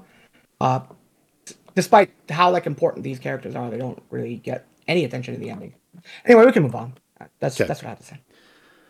Okay, so let me just do a quick wrap up on each of the codas. So, like we're saying, it's 3 and 4 are certainly not canon. 2 is debatable. 1 is just a very short scenario where Canopus's sister had followed him. She's a winged, whatever they call that race as well. Winged. Yeah, just the winged, I guess. So she had tried to follow him to Valeria. And you come across like in a town square, basically, she's there like singing. She's a singer. She's a beautiful voice. And before that, though, they get in a brawl. There's like this big like fight. Yeah, I thought it was hilarious. Actually, I thought it was so funny the way that all started. And you keep getting a dialogue choice. Like, do we run or we keep fighting? Yeah, and then you can just keep going. It's hilarious, though. It's really funny. Proceed, Mike. Anyways, well, that comes right after because they're talking about how it's so rare to find a winged, like a female winged. And Gildas is explaining Canopus's sister as being one that he knows. And when Canopus shows up, he's like, wait, that is her. That's Uria. And goes up, and this is where a big fight happens, and she ends up leaving. Then you sort of pursue her. You find out she was actually possessed by this sort of like sorceress creature called a Witcher, which is a Wicce. Oh, right. Yeah, and her name is Sirena, which is obviously a reference to a siren, right? Yes, right. Siren. Creepy. Yes. Oh, Siren. Sirena? Come on. Siren. Okay, gotcha. And the sirens would sing a song and lure people and eat them. Yeah. So some pirates had attacked Uria's ship. Cyrene had arrived there and sort of rescued her from the pirates, but in doing so also possessed her body. And so then Canopus and Denim and everyone go after her. They beat Cyrene, and it's revealed, oh no, like you killed her, like she couldn't help it. This is the type of creature she is, but she had saved me. And so the song that she had been singing about these two people being one, which had sounded more like a romantic kind of thing, in context here was really just these two. It was Cyrene and her kind of being combined into one soul or whatever. So that's number one, and we can get more into that in a second. Number two is the Knights of Zenobia want to go back and rescue Warren from behind the Chaos Gate. He was sealed inside the Chaos Gate after the fight with the final boss. Because Warren had made some kind of prophecy that all 5 of them would return. I thought this was strange based on what Ivan had said about the end of Ogre Battle, where it said that Lancelot left and never returned, which you could maybe make the case for why this particular coda isn't canon. But in any case, they end up going in there, and this is where you come across Roderick, the former king of one of the territories of Valeria during Dorgalua's time, who had made an alliance with Dorgalua, but then betrayed that alliance because it was more favorable to Dorgalua. He wanted to rule instead. Roderick did. He was sealed behind this gate. You end up letting him out, and then you have to fight him, and So that's coda number 2. Coda number 3 is a using the wheel to go back and try to undo what happened to Lancelot at Rhyme. So rescue him before he could be... And him break the fourth wall, basically. He's like, oh, I have this game mechanic. Let me use it. Yes, exactly. And so it's this was so horrible what happened to Lancelot. let's go back and try to change that. And so you get a different ending for Lancelot there, where he gets out, not being like, I don't know, maimed or kind of in his vegetative state. So he's allowed to go home with everybody else. And then Code of Four is where they do the same thing. They use the wheel to go back in time and try to undo the entire ransacking and slaughter at Goliath. The whole thing that started this whole game, where the knights came in and captured Abuna Prancet and murdered all the people. And you do get a little context from that, from like why the Dark Knights were there, because they keep lying about why they were there and why they burned down the town. Right. Coffee Potato had on one of his videos had a funny, like, Balzaphon got bored and he said, let's just burn it. Like, why even bother looking for this guy? Let's just burn the town and get him. We'll flush him out. It was literally no reason why that had to happen. Just because one guy got impatient and he's the worst guy. Yeah, exactly. Okay, so I'll just do my thoughts real quick on this because I don't have much to say. And then I want to pass it over to Coffee Potato because he's been waiting to ping in here. So generally speaking, as far as this is just my personal taste for storytelling, I do not like stories that try to, even in alternate scenarios like these are, which are non-canon, try to undo consequences. I don't like it when, we're going to use time travel or some other sort of ability or some other way to get around a big, horrible thing that happened with a terrible consequence. For me, that tends to sort of undo the impact or the power that those big moments had. So when you found out that Lancelot was in the condition he was in, that really hit hard, right? Because the permanence of that. And so leaving the game off with him remaining in Valeria forever like that was like really lending itself to the power of this game's message about conflicts and the consequences of them. This is a similar reason to why I like the assassination ending the best, as it pertains to that overall sort of message about, where conflicts lead when you get involved in them and when you double down and you're not ever able to let go and you need to seek vengeance and the cycle that creates and perpetuates. So seeing those hard consequences to that, I think, are very, very important for the story to have its maximum impact. So I think they're fun little scenarios, but I don't love seeing these alternate endings where, Warren actually survives. We get to save Lancelot and he doesn't have to go through that. Those things, for me, I actually don't like imagining the scenarios where you get the happy ending. I think it takes away a little bit. So that's my feeling on those. And I'm going to pass it on to you guys to talk about what you want to talk about. So let's start with Coffee Potato. Hey, you're supposed to say, let's pass the potato. Let's pass the potato. Play hot potato, pass the potato to Coffee. So just a quick note on that one. As far as so Coda 3, absolutely agree with. On 4, though, they actually mention at the beginning of it that they're not necessarily there to undo stuff as much as they're there to just get closure and context for what happened in the first place. They're kind of just going back and they're like just kind of figuring stuff out. As far as all of those different scenarios go, did anyone ever tell you about the trio ending or any of that, out of curiosity? No. So there's a slight difference. Like normally, even in even if you end up winning the fight and all of that, Tardy still ends up getting away. If you end up just going with the 3 that were there in the first place, you can actually basically create a time paradox and steal the thing that he stole in the first place, which is why you might see in some stuff for late game and whatever else, people running around with multiple Brynhilders. But yeah, no. As far as all of that, I don't know. I always had canoned all of 3 and 4 as just one big therapy session for all involved. Yeah, it was like, okay, here's pretty much. Actually, had two more coda notes. One technically not a coda note, but earlier when you were talking about the winged folks, I don't think anyone mentioned about the whole Flash Gordon aspect of all those guys. Oh no, I Oh don't think yeah, so. which Very was deep cut. Like, that is what they based Canopus on, like directly. yeah, Oh yeah, the yeah. Vartan is Prince Voltan from those. Oh yeah, yeah. Okay, yep, that How makes they sense. didn't get sued, probably just because it was a dead IP. Who knows?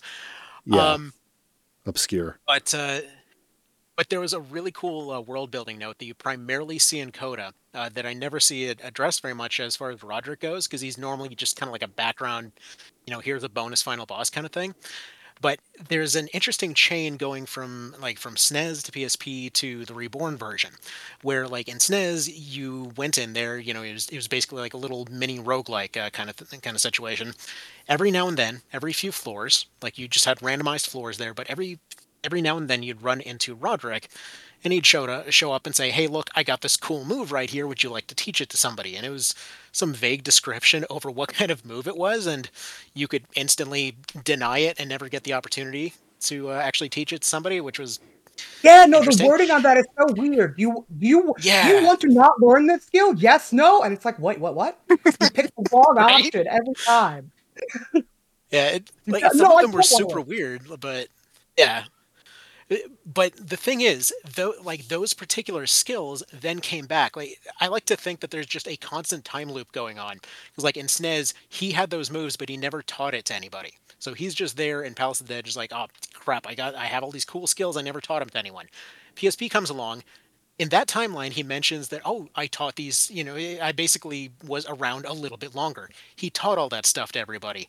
Suddenly, Reborn comes around, a lot of the basic skills from PSP, like your true strikes, true flights, all of that kind of thing, suddenly accuracy is much higher, and those aren't skills anymore. So, I like to think he's coming back and altering the timeline slightly every time. That's funny. Oh, actually, I had a note on That's good.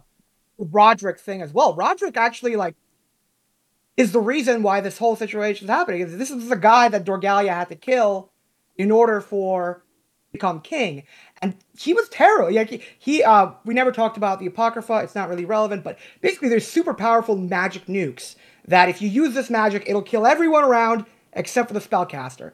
Not actually how it works mechanically in Reborn, but that's how it used to work originally.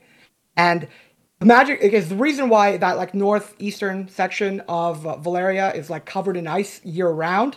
It didn't used to be. It used to be fine. He just unleashed that magic and it forever put it into an ice age.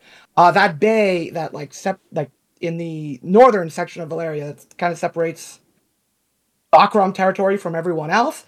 That didn't used to be there. It used to be land. He used magic to like split Valeria almost in half. This is what made Dorgalia so popular and why he became the Dyna's king, is he killed that guy.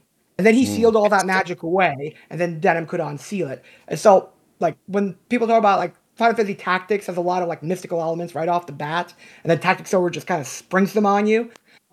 It does, but, like, it has this occultism angle the entire time. If you do all the side quests, which, like, I don't expect you guys to do, like, you realize that, like, no, this is a really magical world where there are magical nukes that are capable of doing nuke-like damage, put a place in nuclear winter forever. And it's just in Valeria, it had all been sealed away by Dorgalia. It was like nobody should ever be able to use this ever. Right. That's a similar theme to something like Final Fantasy VI, where it's like magic ruins the world, and the way to make the world awesome is to get rid of all the cool magic. And it's a theme that I don't really identify with, but seems to be common in the 90s specifically, and probably, I don't know, a lot of recent I have games one more note. do it too. So I told you guys to recruit Lindell. I don't know if you did it. It doesn't matter. But he comes from a continent where they make guns. And I'm not sure, I don't think the Reborn version has this in the description for his class. The people in where he lives don't use any magic, and they don't believe in any gods.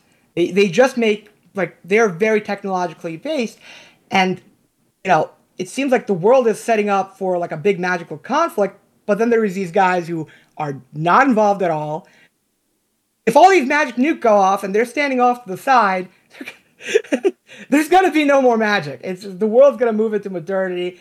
People are gonna be shooting each other with guns and not believing in any gods, and it's over. So isn't that so much better? Right? Yeah, I love that because Final Fantasy VI did something similar in the intro, where it's like, "Oh, the gods caused and the magic and the religion caused so much destruction. Now we just have technology and gunpowder, and it's so much better now." I thought it was hilarious. I mean, Matsuno would probably make a game where it all ends up just as terrible, and Yeah, the somehow concept is still he would pointless. figure that out. Even more that's kinda pointless, Crimson probably, because Crown. now nobody believes in God. All right. Good, though. Okay. So now that we've gone over everything, I kind of want to wrap up by giving everybody a chance to. You have something, Kason? I mean, I had a few thoughts about Coda. Okay, go for it. But in general, I was very confused by the urea scene. I thought it was okay. So this is it. The Cyrene, he is Harvey Weinstein, and Urea is Lindsay Lohan. Well, grooming Yuria, funny you should mention that. She used to be canonically betrothed to Canopus's best friend, Gilbald, who, if you've Right, seen his I remember that. portrait, he's an older man. But this is also something, I think this is the reborn PSP version kind of messes up, because they changed her age to Really? 18, but the Winged have a age, like, Canopus is 46, but he acts like a teenager, because that's how, like, they're So older. 18's like way young Yeah, for them. I think that's just a mistake. Yeah, probably. They should not have changed that, because now it comes off like Canopus's best friend is grooming his very, very, very little sister, and it's a mess. They should have aged her up like 36, 30, 40 years old. She can look young. I mean, that's how it works with Canopus. I don't know why they did that. That's messed up. But That's funny. yeah, in That either kinda case, messed it's up getting through. thing, but yeah. For her to say, "Oh," or actually, no. Here's a better one. Cyrene is Michael Jackson, and Urea is Macaulay Culkin. That's it. Now, I hope people get both of those references. Nice So man. Lindsay Lohan is basically the only actress in Hollywood that would defend Harvey Weinstein, and then Macaulay Culkin is the only person who would defend Michael Jackson. Okay, so the idea being that Cyrene just feeds on souls and like kills people, and it's a horrible monster, and then Urea is like, she can't help that that's how she is, and I just think it's hilarious. That's just I agree. I got to the end of that, and her justification of Cyrene was just really weak to me. Like, it was very weak. And she breaks saved into my song life right from away. these pirates who were going to like have their way with me and kill me, and she saved me from them. But it's like, no, she just did this. She victimized you herself. I know. And she only kept you around because she thought it was interesting, and then if she killed the soul, the body would die too, or something like that, right? Yeah. So I just thought it was funny, but then at the end of Coda 1, or at the end of, I think maybe even Coda 3 or 4, I can't remember, towards the end of the whole thing, you learned that she kind of like learned the secrets of the universe while she was with Cyrene, right? And she was just like, "Oh, while we were one, I learned that like everything can be good and all that stuff." And I'm like, "Dang, you are straight up Macaulay Culkin," but it's all good. Let's keep going. The Rood. So Claire, we see Claire, and she is standing like at a church before a Rood that is Rood inverse. It's straight up the Rood inverse from right. Vagrant Story. I told you they added some stuff in. That's even I yeah. went back and added it in. Oh yes, I did. I noticed that too. But here in the cutscene, it was very cool. And then I thought it was really interesting that Lancelot, and after we kind of like save him and all this stuff, Lancelot is like, "Hey, as a token of thanks, here's my dead wife's music box." Denham's like, thank you. He just got bored of carrying it around. Hilarious. Denham's like, I really don't have to do this. And Lancelot's like, "No, I want you to have it." Because that thing has no value to Denham. It's just hilarious. It's so funny. And eventually Lancelot's like, "Okay, fine. If you don't want it, find me and come give it back to me at Zenobia." I'm like, okay, that's what I'll do. I was laughing so hard. It was too funny. Oh, man. Oh, that's all. That's basically all my notes. I've got the Yuria narrating at the end, how she's like, "Oh, you can never escape war. Run as you might." But she says, "Nevertheless, I will keep fighting." And there there was something about that I thought was so interesting, because you're using the verb, you're using fight, but you're fighting to stop the fighting, right? And she even recognizes this is not, you can't escape this, because the only way to stop fighting is to fight against it. And that doesn't work, because then you're still fighting, right? But I thought it was interesting. I don't even know if it was intentional or not, that she says war just is a cycle that continues. But at the very end, she goes, I will never stop fighting. And I'm like, as much as she kind of like sees the problem, she's going to perpetuate it, because she's thinking about it wrong. She's still in the mode of, oh, you got to fight. You got to fight to stop the fighting from happening. And all the fights keep happening. You got to fight so that it stops happening. I'm like, I don't know. I don't think so. I think she's wrong about that. I mean, I don't think she meant She at least is seeing the problem. She just doesn't get how to solve it. Yeah. What you got, Ivan? Is that translated different? Is it? I don't know. I think she didn't mean fight as in like we should keep fighting wars to end wars. I understand that. I do understand that. But, however, I think you still see what I'm trying to say, right? Yeah, she's no, I still totally using get that it. paradigm, and she's using that word, even though, it's awkward wording, yeah, for sure. It's like ironically like bad wording, but ironic. That's the word, ironic. She's not recruitable in Ogre Battle. You meet her, you need to meet her to recruit Canopus to stop Gilbert. Like, the only reason she like even gets involved, she doesn't want Canopus and Gilbald to get themselves killed in the war. She's very much trying not to fight and prevent people from fighting the one time that you actually meet her before that. Like, she definitely doesn't mean it literally, but terrible wording. I got you. I expect that. Others will take her words, and that'll be that. Yeah. All right, that's all I got. As a final note on Coda 4, I did want to mention, because Coffee Potato brought up how this one, they're not actually undoing what happened. It's just more about closure. I did like that scene at the very end where Denham goes to his father and it's like, I did everything you asked me to do.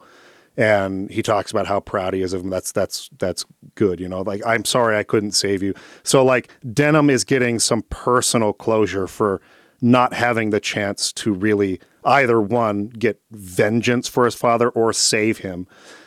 He actually gets a chance to talk to him and be like, but I still did everything you asked me to do. I liked that. I thought that dialogue was quite good. And all three of them, Vice, Denham, and Kashua all kind of break down there. Because, and I liked that this moment was there because Kashua didn't really care about Prancet at all. Like, she wasn't even sad when he got taken away. So this was very much a Denham. Denham thought of him as a father, and even Vice, gets a little teary-eyed there. So it shows that Vice, at least in this alternate non-canon version of him, did have some sort of real feeling for Denham there. So I kind of liked that too. Yeah.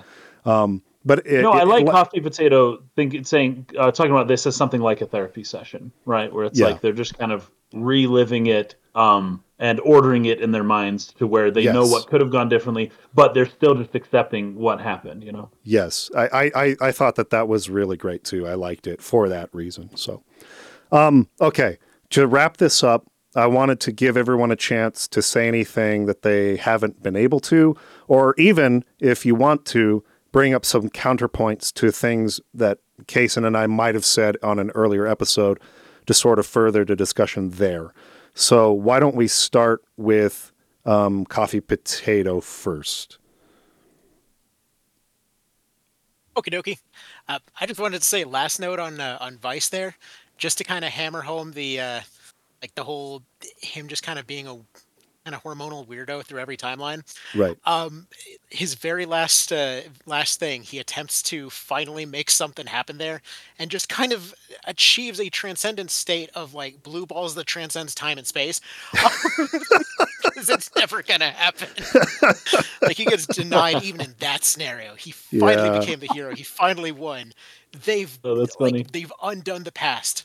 Still doesn't happen. Just pick another lane.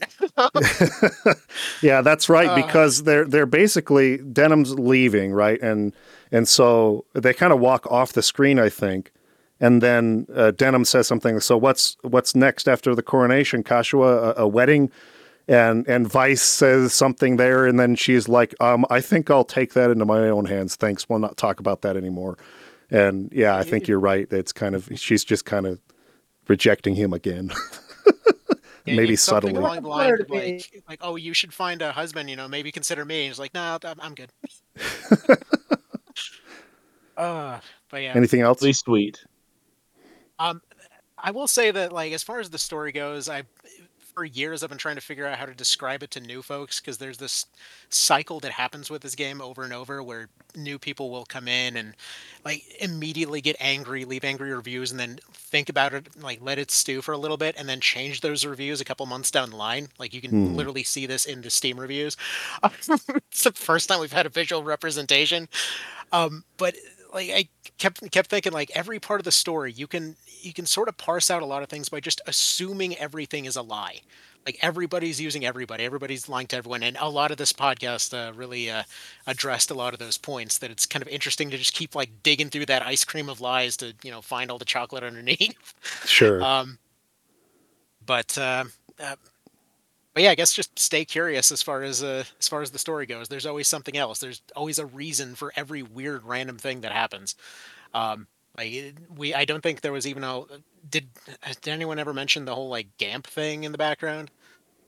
Technically, he can end up joining your team and stuff. Oh yeah. Well, I've mentioned that you can recruit him, but we didn't go talk about him much. I just kind of found it interesting that like no matter what, like his whole purpose throughout the entire thing has never been one side or the other. The dude just really likes his birds. Like, he does like kind of give you that. He gives you the little theme of forgiving people instead of going for revenge. Because you killed his birds, or at least he believes that you might have killed his birds, you might not have, but they die anyway, and he blames you. But Denham beats him up, and he's like, "Okay, you want to join?" Yeah. He's like, "All right, I'm over it." But that's how you get the best gun. I mean, they're just birds. Yeah, fair enough. You can't get them like by the dozen in the woods, so there's that.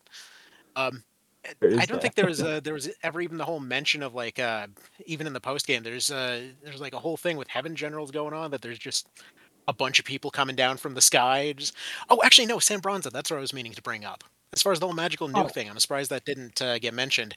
There's just a city that got blown up so hard it's permanently in the sky. It's just kind of up there. Just a bunch of flying people live there. Just normal things that you see every day. You meet the gods there. There's angels there. Yeah, and what's interesting, the Vespel, her name changes a few times, but there's like an old lady that that Morin sends out, and he sends her out to different locations between the different versions, essentially trying to do the opposite of what Nibeth's doing in the background the whole time.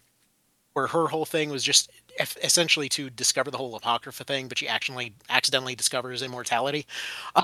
Yeah, that was all part of the Coda 2, right? Where you're in the tower, and she's like reviving all of these like dead people back to life, and it's like the actual thing Nibeth was trying to accomplish this whole time.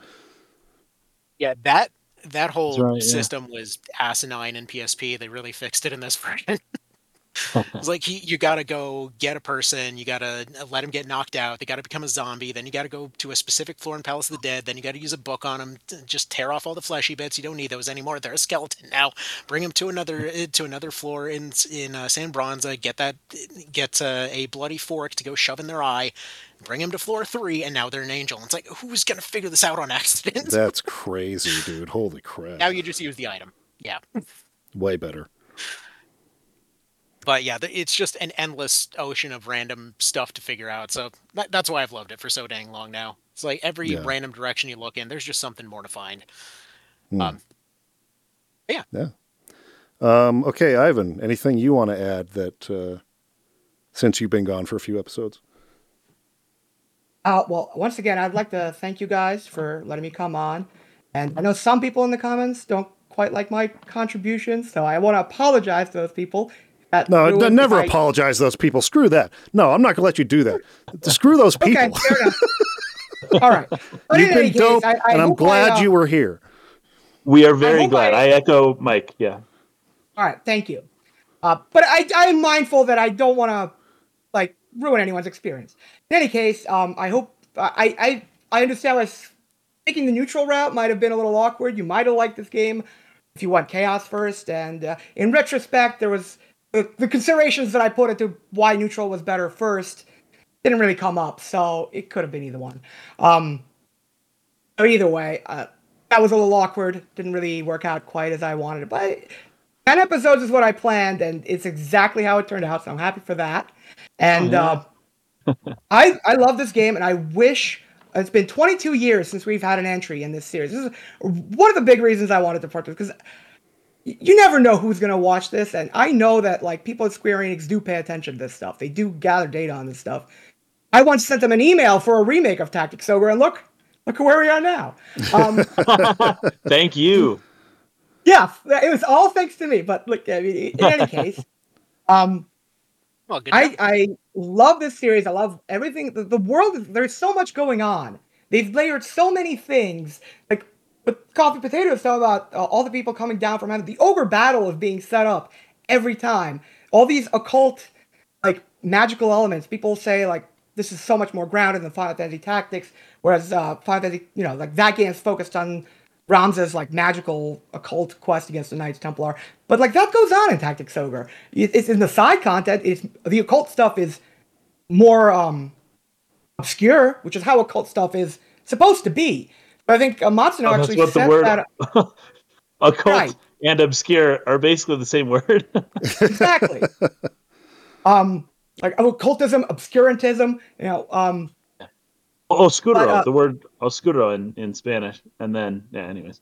Yeah, it's Matsuno made that stuff a little obscure in this game, but it's there and it's a real force and it's well set up. I mean, the entire like history of Valeria began with magical nukes, and that's so far in the past for them now that they don't even care anymore. It doesn't come up in conversations anymore, but it happened. And Ogre Battle 64 they've done an amazing job with this series, and it feels like such a waste that it's not getting more attention. There's just people. Thank God Tactics Ogre keeps getting remade so people can continue rediscovering this game. But the other games in the series are also great. The original Ogre Battle, it might not be worth this podcast. Ogre Battle 64, Night of Lotus. Night of Lotus would be a very short podcast, and Ogre Battle 64 wouldn't be as long as this one either. Excellent games and worth playing. One note I wanted to say, you mentioned the Nephilim the first time you got to the final boss, Fallen Angels, all that stuff. Yeah, totally. Oh, this is straight up Enoch. And even what you mentioned, that city that got like blasted up into heaven basically, and it's just there, and then the angels like come back and forth, and yeah, there's a lot of like Enoch stuff there. I read the book of Enoch. It's like a city made of diamonds, and he gets a whole tour of it. Very cool. Where was I? You're talking about the Nephilim. Yes, if you play Night of Lotus, you'll see how apt your observation was. That was not just a random biblical connection. This actually, there is a fallen angel involved here, and nice. This is Lancelot Tartaros had a personal encounter with a Nephilim. That's what happens in Night of Lotus. Not to spoil too much about it, but you see how what might have motivated him to not want to use Brunhilde to open the Chaos Gate. Why he might have preferred to use Kachua and not try to mess around with any of the occult stuff, because he wanted to avoid situations like Dorgalia showing up, because he personally has experiences. This is why he is where he is in the world, because very young, he had to deal with some underworld demonic crap, and ever since then, he's been like, we have to make sure nobody messes with stuff. We need to ensure that we have the power to stop everyone from ever doing anything like what happened to me ever again. Worth playing that game. If you love that, I mean, if you found him an intriguing character, it's a good game to check out, because, and truth be told, it's not actually even revealed that he's Lancelot Tartaros until you get the A ending, until you get the canonical ending of that game. You don't even know that's Lancelot Tartaros you're playing. But if you get the A+ ending, it opens up on the beginning of Tactics Ogre, where he's standing on a horse above a village, like he's about to go down. That's the A+ ending. That's like the extra. But that's where he gets his name, because that didn't used to be his name. That's his title. Those are all games Ogre Battle 64, it takes place about at the same time as Valeria. So like characters, you go to towns there, NPCs will be discussing like, do you hear about what's going on in Valeria? Or like when you get toward the end of Ogre Battle 64, it's after Tactics Ogre. Like Valeria cannot be allowed to get any more powerful. Our situation here is already really bad. It's the fact that they're occurring concurrently is very interesting, and the whole Andoras's background, where his royal family, you actually go to that country and you figure out what's going on over there. Like if you were interested in the world building in this game, I highly recommend for everyone to check out this series. And hopefully one day Square Enix will actually add something to it. So thank you guys for this was a very difficult game to cover. I fully understand. There's so much content here, and even now we could still talk for hours if we wanted to. Thank you so much for doing this podcast, guys. I highly appreciate it. This is my favorite thing. Thank you.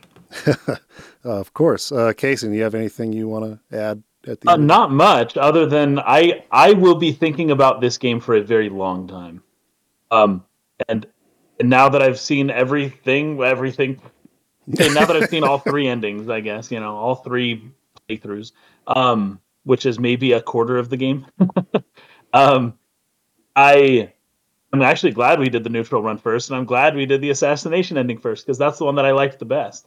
And there's some concepts in this game about just kind of the way the world works that I might even be using this game as an example in the future to like highlight some social, like geopolitical stuff that just happens all the time. That is just the way the world works. So I can already tell that I'll be thinking about this game for a long time into the future. Yeah. It's going to grow on me. I can already tell. I liked it. That being said, I did like this game. I really did like it. But I can see myself liking it a lot more if I come and revisit it again in the future. Sure. A little bit of a Xenogears effect there where, your first time it can feel a little bit rough. You don't really understand a lot of what's going on. There's some presentational issues or maybe some things get in the way of you really figuring out what's going on. But then you revisit it and it kind of just gets deeper every time you go back through it. One thing I want to clarify is that I really like this game, and I have really liked this game from the beginning as well. I know, and this is just sort of an issue with me generally, maybe just in the way I express myself sometimes, being a little bit more on the serious side. But some people might have taken some of the maybe harsher criticism towards the beginning as some sort of indication that I didn't like the game. And that's not the case. I liked the game from the start. I do think that there are still some things that I need not even repeat at this point that might have helped from a storytelling perspective to give us a little bit more of an understanding of why this character is doing this or that, or made it flow in such a way to where it didn't feel so out of like left field that they were like this and then all of a sudden like this. And then of course some of that we talked through it a little bit more and maybe came up with some good reasoning for why that might have happened, and maybe we're mistaken. So yeah, it's one of those games where your initial sort of like thoughts on it are not going to be what you'll feel once you've actually tried or given like a really good attempt to consume all three routes and everything that you can in between, right? Yes, yeah. So that's one thing I really appreciate about the game, and I think it absolutely accomplished what Matsuno stated was his sort of intended theme, and that was exploring why conflicts occur and how they're resolved, and sort of like examining that as we take that into some of the real life conflicts that we see throughout our lives. There's a lot going on there that is very true to real life. These are very astute observations about those things. And if nothing else, accomplishing that in such a complex weaving narrative that for its time was without question the most ambitious that had ever been attempted in games is quite a feat. And so this might not be the tightest narrative that Matsuno has done. I really think Vagrant's story is my favorite of his, because I think he had really sort of like mastered the execution and sort of the tightening of the bolts of the story and the pacing and all that sort of stuff. But that's a very different type of story than this is. And this one's definitely more difficult to execute than that one. But I definitely appreciate it and respect it a lot. So Coffee Potato has something he wants to say here, and then we'll wrap up. Oh, I was just going to say, I got to go handle some stuff. So Okay. I kind of needed to head out. Sounds I just wanted good. to say Oh, thank we're you done. for having me. It's been awesome. Thank you for having me. I gotta get going. Sounds good, All right, man. man. Yeah. And we'll put your channel in our description so people can come check you out. Greatly appreciated. Thank you. Y'all have an awesome one. All right. See you. Yeah, And Andrew. that's going to wrap it up for us, too. Thank you, Ivan, for all the work that you did, sort of getting us ready for this since we hadn't played it before. Thanks, everyone who stuck with us through the end of this. And for everybody who, I haven't really talked about this yet, and I'm not going to do it here, but who participated as far as voting on the polls that I put out a couple weeks ago. That has really clarified some things for me as far as like where we want to take the podcast moving forward. Not going to announce anything on that side of things today, but really soon you will get some of our conclusions on what we want to do with that. So look forward to that, and we'll see you again next week. So peace out.